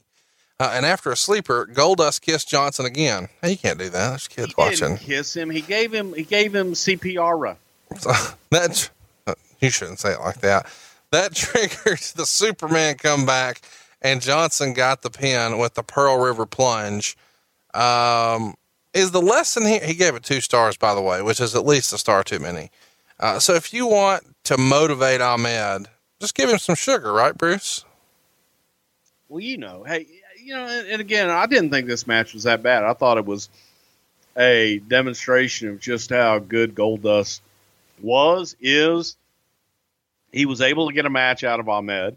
It was a convincing match, and he busted his ass and took a shitload of punishment in this thing. But I didn't think it was that bad. Ahmed wins the gold Intercontinental title here, and I say gold because Goldust had a strap custom painted gold. So the leather from Reggie Parks is actually gold for his run here. And as a note of trivia, there's only 2 folks who ever hold this gold strap Intercontinental, Goldust and Ahmed Johnson. This is something y'all did with Warrior years before, where you made the world title and the Intercontinental title very colorful. Whose idea was it to make the leather gold? Is this a Bruce idea, a Vince idea? I think it was something that just kind of evolved as we got it and thought, hey, wow, wouldn't that be cool if he turned it gold? And I said, God damn, that's a good idea. I don't remember whose idea it was. It may have been Goldust because he used to always be thinking about the character. The belt was looking pretty rough here, and Dave Milliken, a belt maker who has done work for WWE and is business partners with Reggie Parks, once told me that the WWF sent this belt back to Reggie for him to refurbish it, but Reggie instead just replaced the leather and then gave the ring-used leather to some neighborhood kids to play with. So if you ever wonder where some of the ring-used items from your childhood memories wound up, just check the Arizona neighborhoods. Hey, by the way, before we move on, how great is it to see that Ahmed Johnson was able to land that spokesperson gig? Which one's that? We have the meats. Tell me for a minute that Ahmed Johnson couldn't be related to fucking Ving Rhames. When I was watching this, my buddy who hadn't seen the show in a long time kind of forgot that this was Ahmed Johnson. And he says, is that the guy from Pulp Fiction? And all I could think about was those scenes from Pulp Fiction and how great it would be, especially since the Goldust character's here and what happened to Ving Rhames in Pulp Fiction. It's some weird stuff. Yeah, and I think that I take that back. I was going to say, I think that we actually I'm going to get Medieval on your ass with Ahmed, but that's not true. I think that Undertaker was the first one that we allowed to use that. So I'm going to get Medieval on your ass from Pulp Fiction. And that was Undertaker that said that somewhere to somebody. I need Ahmed to call somebody and tell them that the wolf is on the way. Next up is the promo for In Your House International Incident. It's featuring Sonny and Adam Panucci. Some aliens. Who thought this was a good idea to promote a wrestling pay-per-view with aliens? What you talking about, man? They want to build a wall and keep us out. Oh, I didn't think about it. I forget you live in Texas, so this is something you're dealing with all the time. Man, Dave Silva and I were talking about this just yesterday because, he does that there, and he does the fake news with the ABC people. Then in Harlingen, he does the fake news. And they're trying to build a wall to keep the aliens out. But our favorite alien is already here. See? Brian Pillman is out next, and he's on crutches and in a boot to do an interview with Jim Ross. I'm sorry. I just good to go back to that. For all you, we talk about Adam Panucci all the time. That was Adam Panucci in that ad. Who are the aliens? Afford Anything talks about how to avoid common pitfalls, how to refine your mental models, and how to think about how to think. Paula, while certainly you can mess up on $1 million a year, it is far less likely than it is on $30,000 a year. Right. I would meet wonderful people that were struggling with a budget that was super tight. It was 100%. You need to make more money. Make smarter choices and build a better life. Afford Anything, wherever you listen. Name. You should have said it. One was Chewy. One was Dave. Thank you. The other one was Hector. Thank you. That's what I needed. I was hoping you were going to say immigrants, but you just went with naming them individually. Works for me. They had names, man. My apologies. Okay. We've covered Pillman's WWF run in great detail. Also available in the archives. I mentioned that because I think it's probably one of our more underrated episodes. Pillman goes out of his way here to run down the town and then says something like, I don't remember how I forget this. It's easy to see why Jeffrey Dahmer tried to consume this whole city. Wow. And later he says he's going to rape, pillage, and plunder this entire federation. That's got to be the first time rape was said on WWF TV, right? Probably not, but live TV maybe. Yeah, Brian was given a lot of leeway and told to be controversial. That was the gimmick. And sometimes Brian, knowing that he was live, would push it as far as he possibly could. Does he get this stuff approved beforehand? And if not, why are you guys even employing agents? Like, a lot of that, especially the verbiage and stuff, was usually either me or Cornette or Vince or somebody going over it with them. And they had a lot of leeway. And Brian was told to push the envelope. So well, he did. He did. On his way to the back, Pillman would pass Austin on Austin's way to the ring for the final, and they exchanged a familiar glance. Of course, they were the Hollywood Blondes in WCW, and they're laying the groundwork here for what would come in the fall. You probably remember the whole Pillman's got a gun angle. We break all of that down on our Pillman episode in the archives. Next up, though, what we're really here for, Steve Austin beats Jake Roberts. It takes about 4.5 minutes to do so, and he becomes the king of the ring. The story of the whole match is that Roberts is working with badly injured ribs. The irony here is Austin is the person who's actually hurt. He got 15 or 16 stitches, depending on who you believe, in the tongue and mouth. It was done backstage, not at the hospital like they said on TV. And Austin works on the ribs for the majority of the match, and Gorilla Monsoon comes in to try to stop the match, but Jake begs him to let it go, which he does. At this point, they started to get a lot of heat, and Roberts made a quick comeback before being cut off, and Austin gets the Stone Cold Stunner and the pin. Meltzer would write, he did a strong post-match interview knocking Roberts' religion and drinking problems, 0.5 star. On commentary, Jim Ross would say, this may only be the beginning for that young man. Talk about the understatement of a lifetime. Right, Bruce? I would say so. I might have had a little insight into that. Was this match cut short? And if so, was it because of Jake's conditioning, the rib storyline, or the stitches? I asked because he was reopened, the stitches reopened in the match, so he's bleeding again. And Lawler went long with his intro. Taker's match went long. The main event goes very long. The post-match after the main event goes long. And despite all of that, plus the Coliseum home video exclusives, we're still only at 2 hours and 49 minutes on this show's runtime. So do you remember, was anything in particular cut short? Was this match always supposed to be 4 minutes? It was probably cut short. I don't really remember, don't have the run sheets in front of me, but I want to say that it was probably scheduled for closer to 10, something like that, just knowing the flow of the show. But I do remember that we did cut it down due to Steve and the stitches, and we didn't want him to get busted open and be any worse than it already was. So the idea was, well, we can cut this match, go a little bit longer on your promo, and we can just have other people fill as we move forward. As a postscript to the match, Steve Austin worked the first night of TV, but didn't work matches the second night. Then he was off the road until July 5th because his lip was just mangled. He even consulted with a plastic surgeon to repair the damage at one point, so it was pretty damn severe. When a guy gets injured like this, is this the talk of the boys backstage? Yeah, it was pretty disgusting. I mean, it was almost like you just cut his lip and then just ripped it.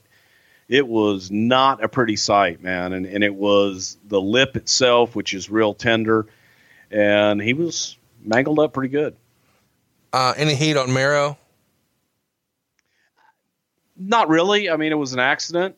Shit happens in the ring. So, just an unfortunate accident, but I don't remember any heat in particular.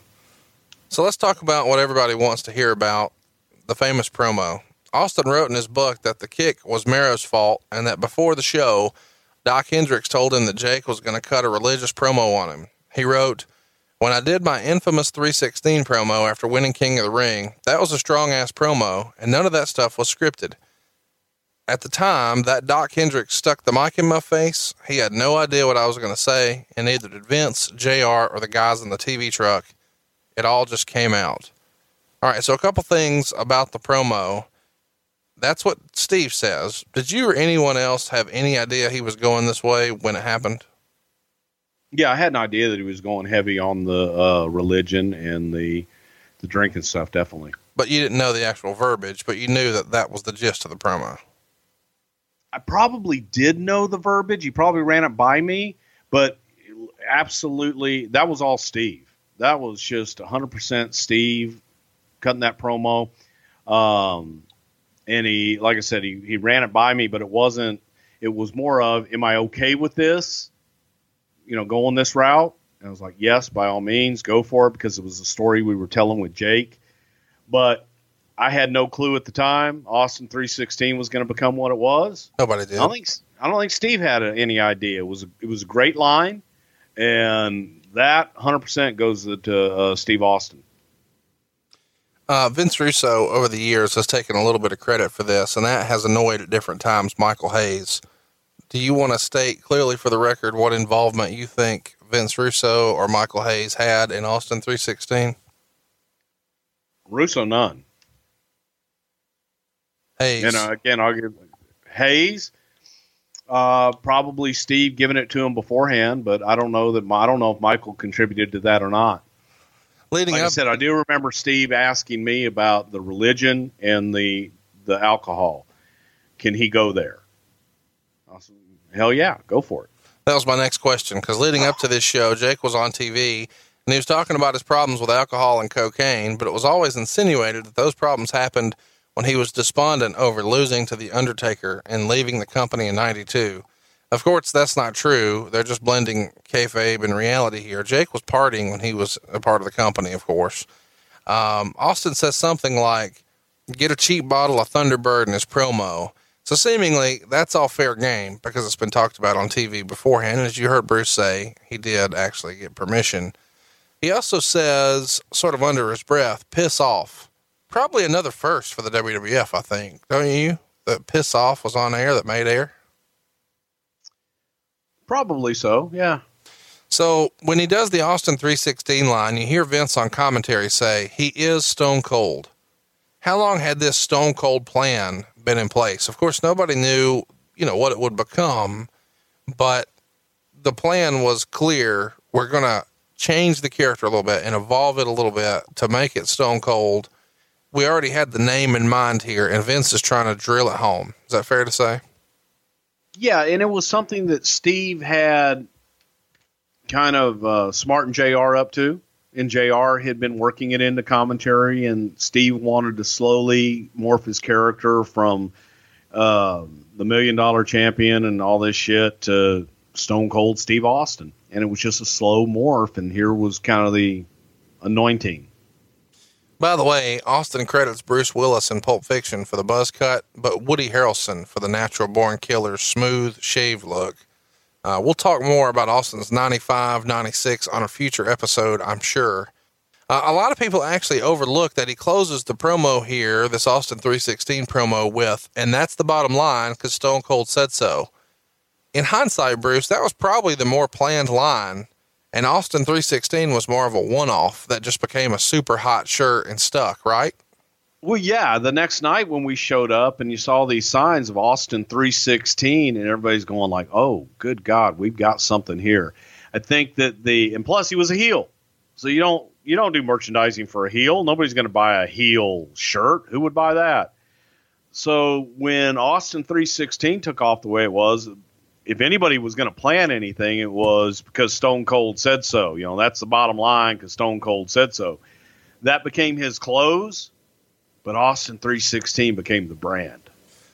And man, it was the hottest shirt in wrestling. Austin says that the 3:16 shirt and design was his idea. And obviously it became the hottest shirt in the business for a while. He also says that Vince kind of didn't get it and was slow to market it. Do you remember Vince being at all hesitant or not seeing the value? Because it's a departure at the time. You see guys at this King of the Ring pay-per-view, like there's a guy in the front row wearing a Sonny t-shirt. It's a full color picture of Sonny's face and assets with a pool cue. Anyway, it's a departure for the way shirts were done. And so just a plain black shirt with white letters that says Austin 3:16. Do you remember Vince being at all hesitant?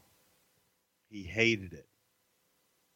Absolutely hated it. He didn't get it.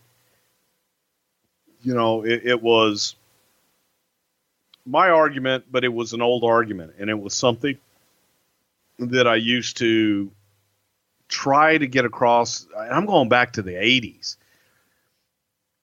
When they would do shirts, your number one shirt was Hulkamania. And it simply said Hulkamania. Randy Savage was a pair of sunglasses, with his image, but it wasn't a picture of Randy. And Vince felt that the babyface t-shirt should be like pictures of the baby faces because people want to support their favorite. My argument was you're going to get more people to buy the shirt if it doesn't have an image of someone on it. A dude's face. It's weird. Yeah. A dude doesn't want to wear another dude on his shirt. The pitch was, and I remember the meeting sitting in Vince's office, me and Jim Ross, and just saying, with the merchandise guy, saying, this is a shirt. This is merchandise. I guarantee you people will buy it. And the two pitches in that meeting were Austin 316, just simple white block letters on a black shirt. And then the other one was Sid's eyes. Yeah. And there was even a pitch, two other, and again, they were heels, which he just didn't see, was the Mankind mask, simply the mask, not Mankind's face in it, but the mask, and also one of Vader's mask, just the mask, which were both kind of cool looking on their own. Heels don't sell. God.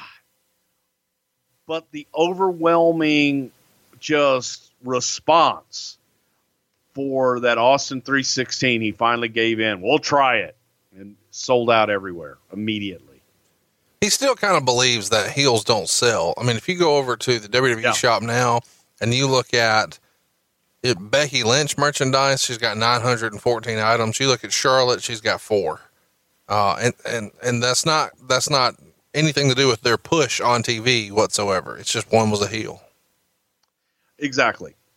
And I think that the Charlotte Flair stuff, if they had cool, clever designs, I think that would sell just as much as Becky Lynch, if not more. Austin wrote in his book, quote, "That's why I think we need to get back to the way it used to be, with guys just spitting out their own ideas and learning how to develop a character, because Austin 316 would have never happened or even come up if I was waiting for writers to tell me what to say. It all came from my heart, and as soon as I learned what Jake Roberts did in his pre-match promo. What say you, Bruce? Should the guys have more free reign? I see this as a slippery slope. We saw Billy Gunn earlier with an unscripted promo. It was kind of stinky. And here we saw Steve Austin with essentially bullet points hitting a home run. Is there a happy medium? And if we have to go hard one way or the other, what would you pick? I agree with you. There is a happy medium, but I think that if you give guys bullet points, cream is going to rise to the top. And those that can talk, I don't know that Billy, especially at that point in his career, would have been any better with a completely scripted promo. I don't know that he could have delivered it convincingly.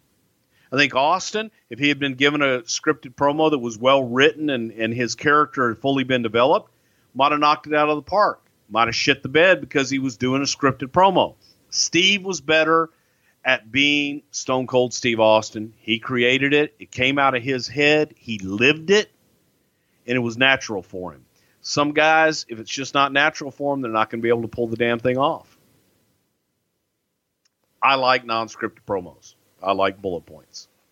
So Shawn Michaels keeps the title here, beating Davey Boy Smith in about 26 and a half minutes. To start the match, we see Mr. Perfect come out to be the ref, but Monsoon says he's now the outside referee since he was in Bulldog's locker room earlier. So Hebner is our main referee inside the ring. This was all teased at In Your House Beware of Dog, where Shawn bumped into Perfect backstage, and here he's the ref and teasing the heel stuff, but then actually doesn't do anything heelish.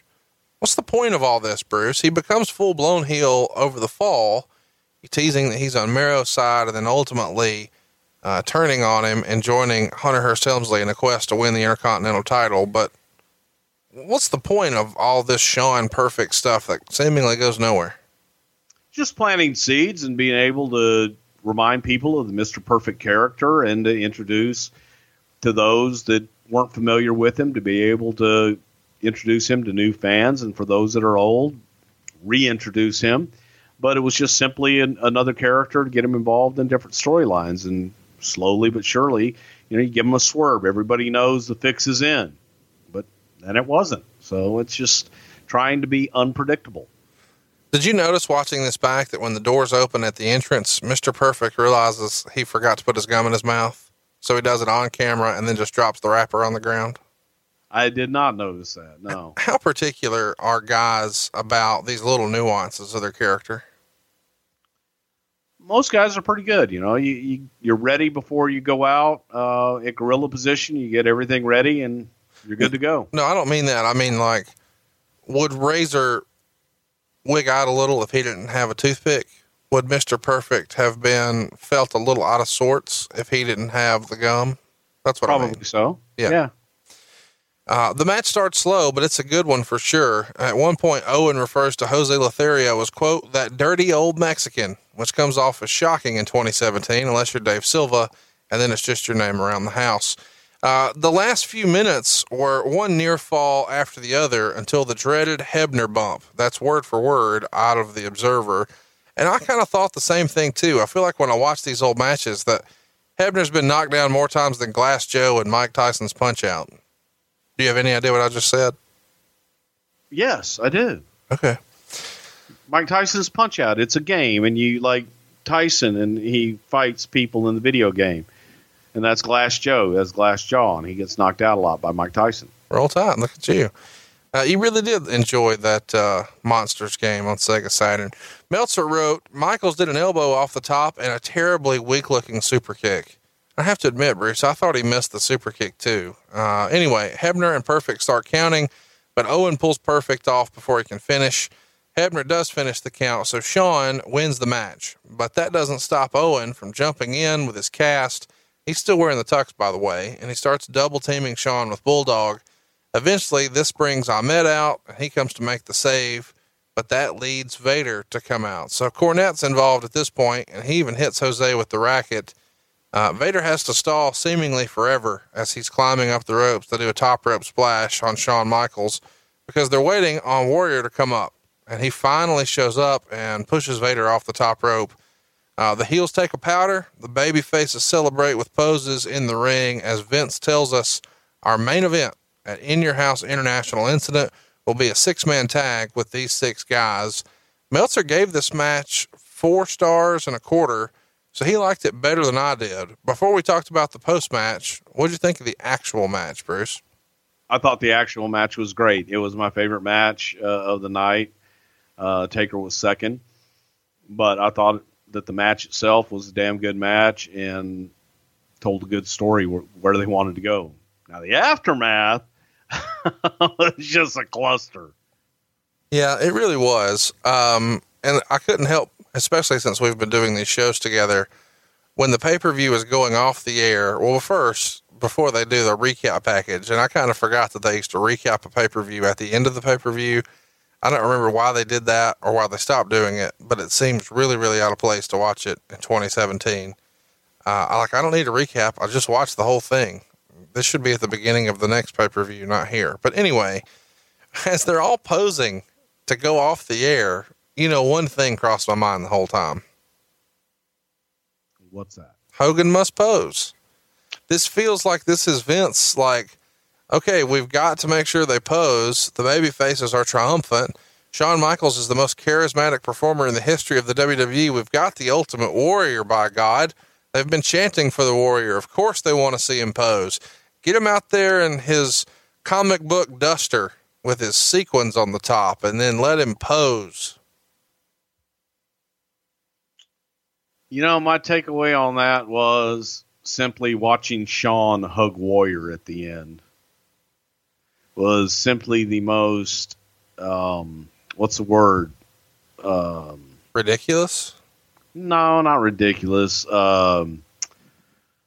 Non-genuine, just like he didn't want to get any Warrior on him type thing, but he knew he had to hug him because it's the babyface thing to do. And it was the 3 most unlikely guys in the ring at the end, and I just thought it was awkward at best. To me, Ahmed Johnson, the Ultimate Warrior, and Shawn Michaels is the Sesame Street Pro Wrestling version of which one of these is not like the other? Yeah. Let me ask you, hypothetically, in a 3-way match, Ahmed Johnson, Mark Mero, Ultimate Warrior, who you got? The referee. I don't know where to fit this in. So if I don't ask it right now, I'll probably forget. Why wasn't there a European tour in 96? I asked because you guys did South Africa in September. And then you did Singapore, Malaysia, and Australia in November and December. But I thought it was somewhat of a tradition to go right after WrestleMania. And you guys always drew big houses in Europe. The reason I ask is because Meltzer gives the reason here as fear of burning out the market. Talk me through that silly shit. How do you burn out a market that you only go to once a year?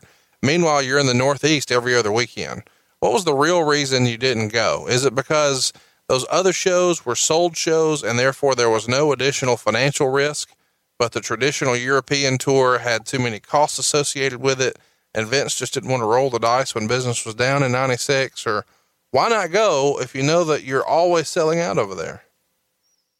I really don't know. I don't know what that specific reason was why we didn't do it, other than we may have just had things booked domestically that were good and the business was decent in the States, but it just may have been that we didn't have anything booked at that time and it didn't make sense. Now, previous to that, we had gone under the philosophy of pre-sold shows. So if we didn't have something pre-sold that didn't fit financially, don't go. Hypothetically, what would someone in Malaysia have probably had to pay for a WWE show? 100, 250? Give me a ballpark. 4. Really? Oh yeah. That's amazing. The wrestlers, according to Meltzer, had lots of problems due to either a flight delay or a cancellation in getting from Madison, Wisconsin after their June 26th show into Louisville, Kentucky for their June 27th show. So Aldo Montoya and Duke the Dumpster Drose had to stall for 45 minutes, doing one match where Duke won by turning heel, then a second match with Montoya winning before the rest of the crew finally arrived. Do you remember this? I've got to hear about this great Duke the Dumpster match for 45 minutes. I mean, this is missing in my life. I need a 45-minute Duke the Dumpster match. Main event anywhere in the Sheboygan. I have no idea. We used to have to do that shit all the time. Sometimes when the main event wouldn't be there, stall, stretch. Do you remember though, there being a time when there's literally 2 wrestlers there? The crew's there, the ring's set up, there's 2 guys and nobody else. Hey, y'all go work until everybody gets here. As a matter of fact, the very first time that I ever refereed a match, I was 16 years old in Bryan, Texas. And there was another show going on nearby. There were 2 spot shows and we had split crews that were working double shots. The only match in the dressing room for our show in Bryan, Texas was the main event, which was Gino Hernandez and Jose Lothario.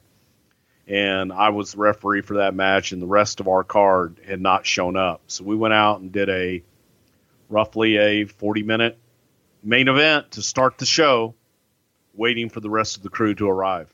Yeah, that's what Aldo and Duke did here, 45-minute main event.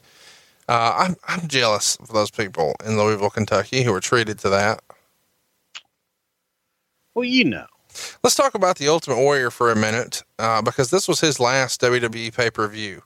It's worth mentioning that his biological father, Tom, passed away on June 30th. According to Warrior's testimony, they had been estranged practically his whole life, since roughly 3 years old, and his father, Tom, was living in South Florida at the time. This is relevant because Warrior would later claim his father's death is why he would no-show some events, and that all ultimately led to his release. It's worth mentioning again, his father dies on June 30th, and based on Warrior's own testimony, they've been estranged since he was 3. I make mention of that because he didn't make June 25th in La Crosse, Pennsylvania, or Indianapolis on June 28th. At least one of those was known as being a legit no-show right away. They tried to position the other one as if it was transportation problems. But the next day in Detroit, June 29th, the wrestlers were given word that Warrior was through. He'd either quit or was fired, but nobody really knew for sure. Considering the war they were in with WCW, everybody starts to panic a little bit. But he has 14 months left on his contract, so if he were fired, maybe there'd be a loophole where he could go. Do you theorize that he was no-showing here to try to get fired and then jump? No, it was simply a power play, and it was a contract play and him trying to hold us up for money again. Well, let's talk about that a little more. On June 29th, the morning of, when the office realizes Warrior's done, they call and ask Bret to fill in for him as a make good to the fans in Detroit and Pittsburgh. Bret passes. So when Warrior's saying, I'm not coming, and then you guys call Bret, who's not under contract, but you're trying to get him off the couch, and you really want him to sign with you and not go to WCW when you know he's had offers there in the past, and he too says no. Considering that Hall and Nash had just left, you got to be feeling a little panicky here, right? Ain't happy. So that's for sure. Yeah. So we're scrambling. Plan C is to call and hire Psycho Sid as a babyface, and he will fill in as the replacement on those towns where the ring announcer Bill Dunn would announce that Warrior couldn't be there because, quote, he refuses to wrestle in a city like fill in blank, basically turning him heel and burying him to the audience. They offer refunds in both cities, and reportedly a few dozen actually take them. He was said to be replaced by the craziest wrestler in the WWF, but they didn't mention a name. So that's their way of trying to convince you, hey, it might still be good. Don't turn your tickets in just yet. Stick around for the show. Whose call was it to announce him like this? Is this old school wrestling, or is this somebody saying, fuck him, let's bury him? No, it's old school wrestling. It was Vince's call. But Warrior did refuse. He refused to go and make his obligated dates, and he refused to show up. So it's simply, all right, you don't want to show up? We'll just let everybody know that you're refusing to go to work. Meltzer would report that Warrior's relationship with Vince was rocky at best. They had an agreement for him to come in December of 95, but his demands kept mounting, so that kept it from happening. So WrestleMania 96 was the new plan, but even the week of, he had drama that included stiffing promoters in Europe and walking out on his own promotion in Las Vegas the day before a show, leaving with several sponsorship checks. Bruce, do you remember any of this specifically? Trying to get him in December of 95 and then him having some drama in his own promotion the week of WrestleMania 12? I don't remember anything with December 95. I do remember, the stuff going into WrestleMania 96, but not before that. No. In the meantime, the Warrior does an online interview on July 1st and said that he missed the dates because his dad died and he was going to return on the 11th in Albany, which was his next scheduled booking. He had the weekend off in between because he was doing a comic book convention, and this had already been worked out with the company. He gets a little bit of heat for doing this chat online because he does it with Bob of Prodigy, as opposed to the AOL WWF sponsor. All of this about him returning on the 11th and all that was all news to the WWF. When did you guys hear, Bruce, that he was going to use the death of his father as a reason to miss the shows? After his dad died. Yeah. Yeah. It's like, my dad's dying. It's like, wait a minute. You've had no relationship with your father your entire life. Well, no, I get that, but I'm saying he would say his dad. After he died, he says, well, I couldn't make it because my dad was sick and he died. Yeah. That's the point that Meltzer's trying to drive home here. He's missing shows on the 25th. His dad dies on the 30th. And then he says, well, my dad died. Well, he didn't die when you missed the first show. So what happened then? He died.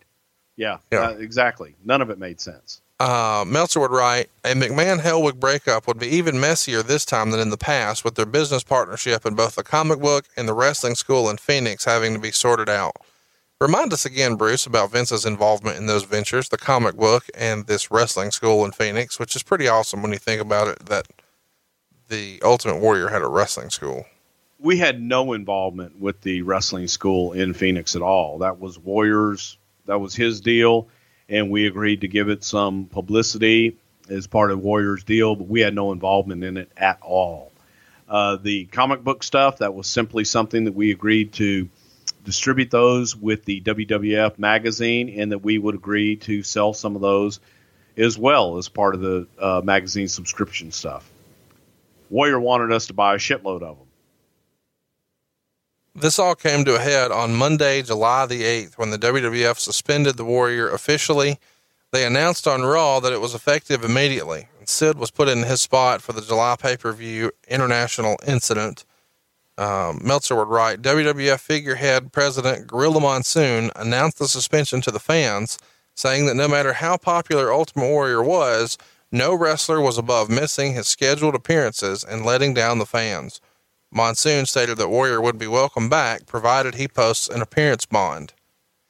Bruce, I found it interesting that you guys had Gorilla kind of babyface in the company and putting all the heat on the guy like this and almost sort of airing the dirty laundry about an appearance bond requirement.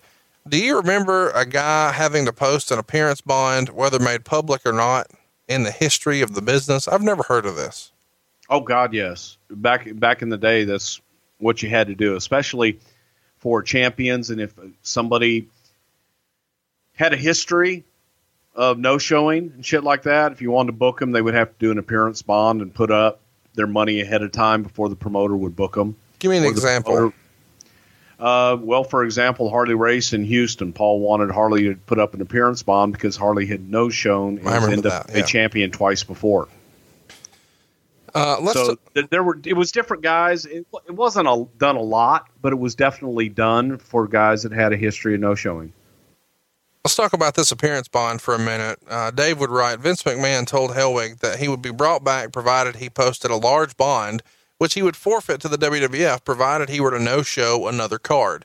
The exact amount Hellwig would be required to post is being negotiated, but it will be in excess of $100,000. Hellwig is said to have neither agreed to the price nor indicated that he won't meet the price in order to return, although there is the belief that he will return. Dave would later report that the bond was closer to $250,000. I know you don't talk money, but this is different, Bruce. What was the amount, and did anyone in the office really believe at this point he'd be back? Well, Warrior was talking about wanting to come back and making amends and saying he would do whatever it would take. And Vince's response to that was, I can't trust you. You've already told us that you were going to come back this time, everything was going to be good, and then you pull this crap. In order to do this, we've got to protect ourselves, and we can't go out. We lost a lot of money by advertising him. You got to change your advertising. You got to change all the bullshit, bringing Sid in. All that costs money. There is a cost associated with that. I don't know. I have no idea what the appearance bond was. That was so damn long ago. But there was talk of him basically putting the money up to be held in escrow. If you no-show, then you forfeit that money. This no-show situation and suspension caused some serious problems with TV because he'd already wrestled Owen on the same Raw where Gorilla suspended him because the show was already in the can. Over the weekend, he attacked Camp Cornette on the syndicated shows. Again, it was already in the can. Bruce, do you remember another situation like this offhand where a guy was gone, but you felt like you had to air the TV anyway, besides Rick Rude? Because there was such of a lead time on the syndicated shows, they were already out there. No, I'm not arguing that. I'm saying, can you think of another example of when that would have happened besides Rick Rude? When you know a guy's gone, but he's still on your TV and you can't fix it. There might have been times, but not to this extent. No. So if I can remember. Here's what the gist of the fight is all about. Dave wrote that the Warrior would blow up at McMahon over the phone on June 28th when he saw, quote, "Always Believe" as a WWF marketing slogan at a trade show. He felt that Always Believe was his and that he should be compensated for the WWF using that. Do you remember this particular argument about the phrase "Always Believe," Bruce? I remember there being some bitch about that. Yeah. And that, Warrior had that trademarked and that it wasn't trademarked or something on the poster, some kind of bullshit like that. As strange as this sounds, it got even weirder. Warrior did a Q&A at a comic book convention that we just mentioned a moment ago in San Diego. And while he's there, he acts like everything's fine and that he's back on the road for the company the following weekend. That next Monday, Vince goes on Raw and says that the Warrior's lawyer and the WWF have had a dialogue. Warrior did another online message saying he missed the shows, not over a contract, but that the death of his father was the reason. And specifically, he wrote, "If resolving my personal issues and protecting the way I chose to believe puts me in the WWF doghouse as stated on their money-making 1-900 line, then so be it. Bow wow and kiss my ass. Always Believe." Dave would again remind us, quote, Hellwig's father, Tom Hellwig, passed away at the age of 58 on June 30th in Hollywood, Florida. And as everyone continually points out, Hellwig missed shows on both June 28th and June 29th. When did you know this was over for sure, Bruce, and that Warrior was not coming back? I knew it was over when essentially Vince told him to make his decision and either show up or he would no longer be a part of the company, and he didn't show up. It was just too much bullshit too soon, and Vince had reached his boiling point and was pretty much done. All right, so let's go ahead and talk a little more WWF 1996 here. There's lots going on, people coming and going around this time. A 36-year-old Barry Windham was signed here, and as we've discussed before, he would become the Stalker. Meltzer would report that he came to the meeting about 20 pounds overweight. Do you remember that, Bruce? No, I thought Barry looked good at the time. We discussed before on the show how Brian Pillman had just signed, and the whole story around that is available in the archives right now. But Ron Simmons has also just signed a deal, and he's coming in as Farouk Assad. Bruce, I'm curious, at the time of their signings, who did the office have higher expectations for, Brian Pillman or Ron Simmons? Probably Ron Simmons. Really? I would have went the other way with that after there was the only reason I say that is because we know there was this like bidding war for Brian Pillman. That's not happening for Ron Simmons. There was a perceived bidding war for Brian Pillman. But if you only knew how many years and how much bullshit I went through to finally get that call from Ron Simmons, damn, bro, I'm ready to talk. Every year on the anniversary of his 60-day window, I called Ron Simmons. Hey, Ron, it's Bruce. How we looking, buddy? Ready to make a move? Can we talk? Damn, I think I'm going to stay where I am. And then there was that one day when he said, yeah, let's talk. Vince and I hopped on a plane to Atlanta, Georgia. Ron Simmons. The company was planning to repackage and re-debut Jim Neidhart, Tracy Smothers, Tony Anthony, Alex Porteau, Tom Brandy, and Bill Irwin, all repackaged with brand new gimmicks. These wonderful gimmicks included Freddie Joe Floyd, T.L. Hopper the Plumber, the Pug, Salvatore Sincere, and the Goon, the hockey player. T.L. Hopper actually debuted with some plumbing vignettes, and his butt crack was exposed. Who booked this shit, Bruce? It was simply done as a way to, we had enhancement talent, and we wanted to give them a persona. What's that? You wanted to give the enhancement talent a persona. Correct. Yeah. And we wanted to just, build up our enhancement talent. And this was the way of doing that, bringing in a lot of guys that were great workers that we didn't think would be huge stars on their own, but definitely knew how to make stars. Why does Tony Anthony have to change his name and unclog toilets, but Alex Porteau is an amateur wrestler who uses his real name? Because Tony was working as a plumber at that time, and that's what he did in real life, so make him a plumber on TV. And Alex Porteau was an amateur wrestler in real life, so he would just walk around the Walmart taking people down with double legs. Yeah. Okay, cool. The biggest name in this group, at least to me, is the Southern boy, is Tracy Smothers. He'd been on and off WCW TV for years. Why not let him keep that name? Why does he got to be Freddie Joe Floyd? Because Vince didn't want Tracy Smothers. Easy enough. Vince also didn't want the 1-2-3 kid. They had a meeting and nothing was decided on in that face-to-face meeting. But a week later, he was released. Why was Waltman released from his contract in 96? You're right in the middle of a quote unquote Monday Night War. And now you're letting a guy just walk over to the other side who is going to join Hall and Nash. Why was the company okay with just letting him walk?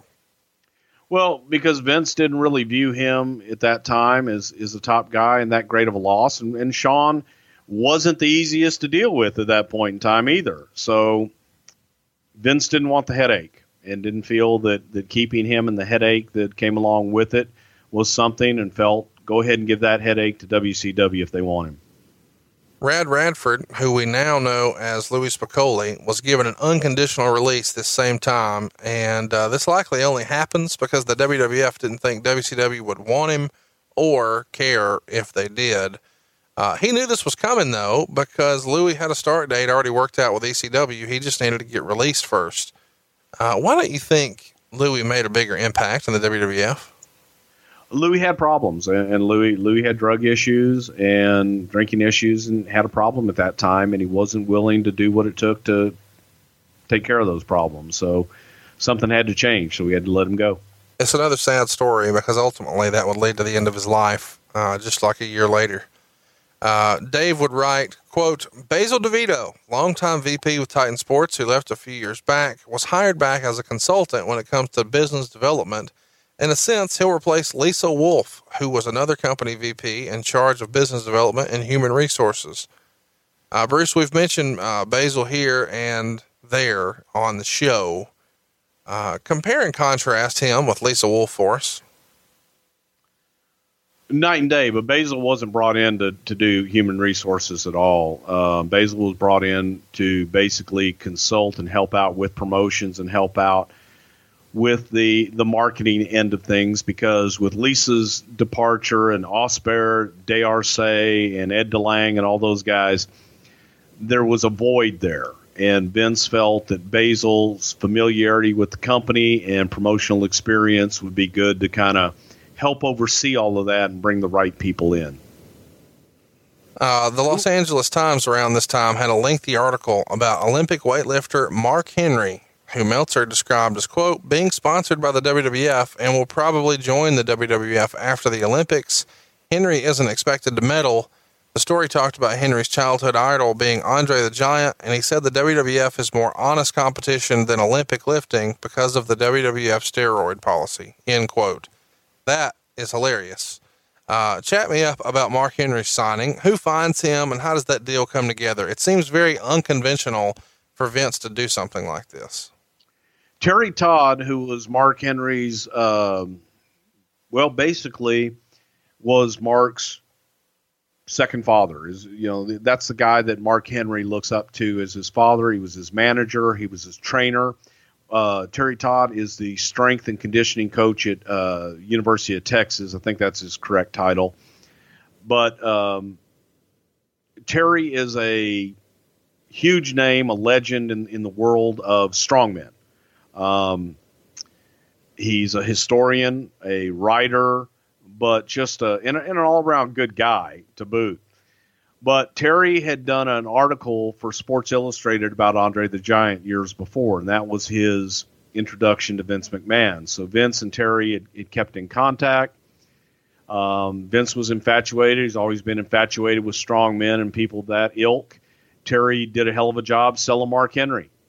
And Mark's a personable son of a bitch. And, when you meet Mark, the other thing about Mark was they sent a clip of Mark at the NBA, the slam dunk contest, and Mark dunking a basketball. And Vince was mesmerized this damn near 400-pounder dunking a basketball. And look at the athleticism on that big bastard. He looks like a silverback gorilla. God, what we could do with the world's strongest man.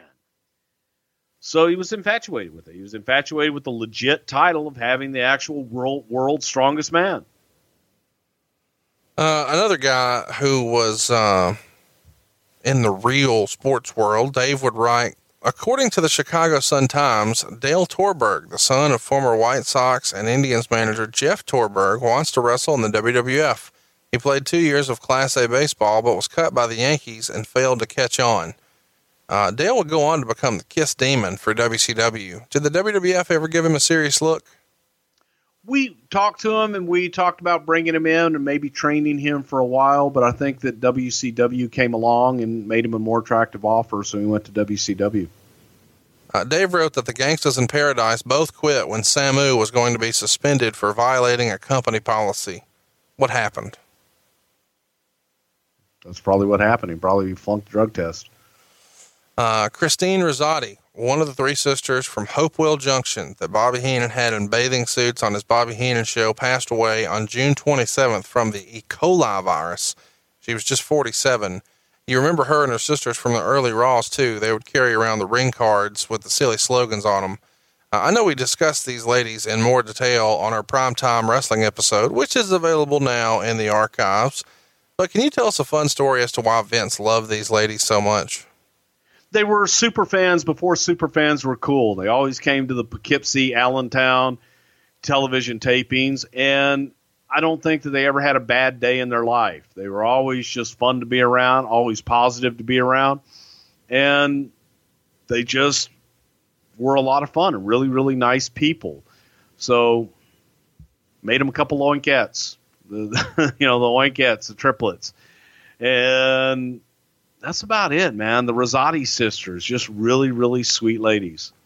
Let's talk about Bulldog again for a minute. As we mentioned at the top of the show, there was speculation that he might be the third man for the NWO. As we discussed on our In Your House Beware of Dog episode, available now in the archives, Bulldog had given his 90-day notice on May 28th, but then he meets with Vince on June 6th and told him he had a big money offer on the table from WCW, and Meltzer reported, quote, McMahon is making an effort to sign a lot of the key guys to 5-year deals as he apparently wants to avoid more Hall and Nash situations. Linda McMahon sent a 5-year contract to his lawyer, but at press time he hasn't signed it, although that delay may be partially because of the family tragedy. His nephew had just suddenly passed away. And it was obvious he was a young kid. So this was obviously a big deal to the family.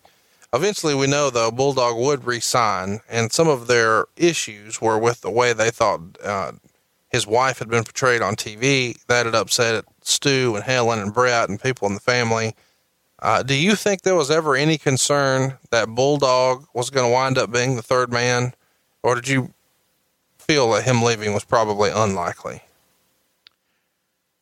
Look, we were concerned about everybody leaving at that time. We were trying to cinch up contracts and secure everybody to longer term deals. So if there was someone that was, on that line that we needed to sign, there was concern they were going to go to greener pastures. So there was concern without a doubt, but I don't know that there was any more concern with Davey Boy being one to go, because we did have an offer out to him and he had indicated that he wasn't going anywhere. Well, Kevin Nash said that in front of the whole locker room too, didn't he? Yeah, exactly. Dave also wrote, quote, rumors are flying it'll be Jeff Jarrett, since Vince McMahon on the WWF hotline brought up Jarrett's name with Diesel and Ramon as expecting him to join WCW.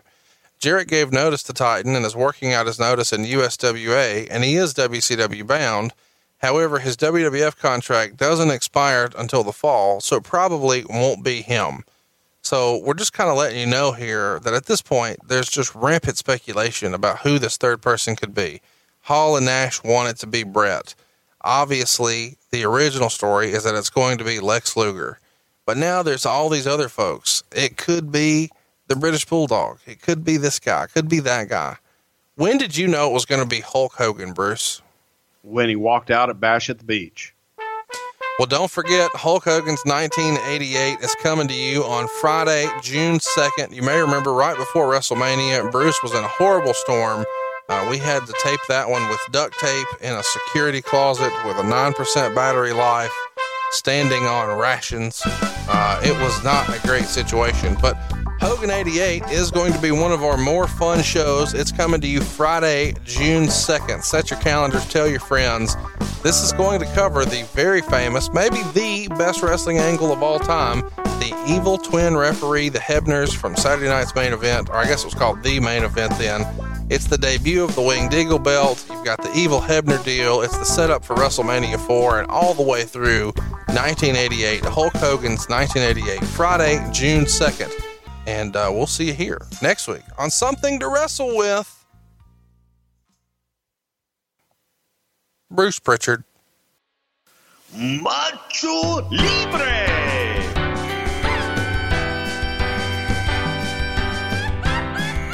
Oh, yeah. Sí.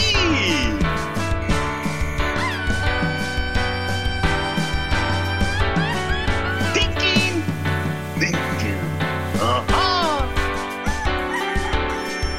Oh, yeah. Lucha Libre! John brings his skewed sense of humor. Jeff brings tips to cut strokes off your next round. Together, it's those weekend golf guys. They'll pay a lot of money to PXG and Titleist and Callaway and on and on and on, right? How many yards do you think you're going to pick up with that extra driver? I think I can get an extra 5 to 10. What if I give you 15 to 20? You pay me more. Jeff Smith teaches on a sliding scale. Those Weekend Golf Guys, the podcast, part of the Believe Network. Just search BLEAV on YouTube or wherever you listen.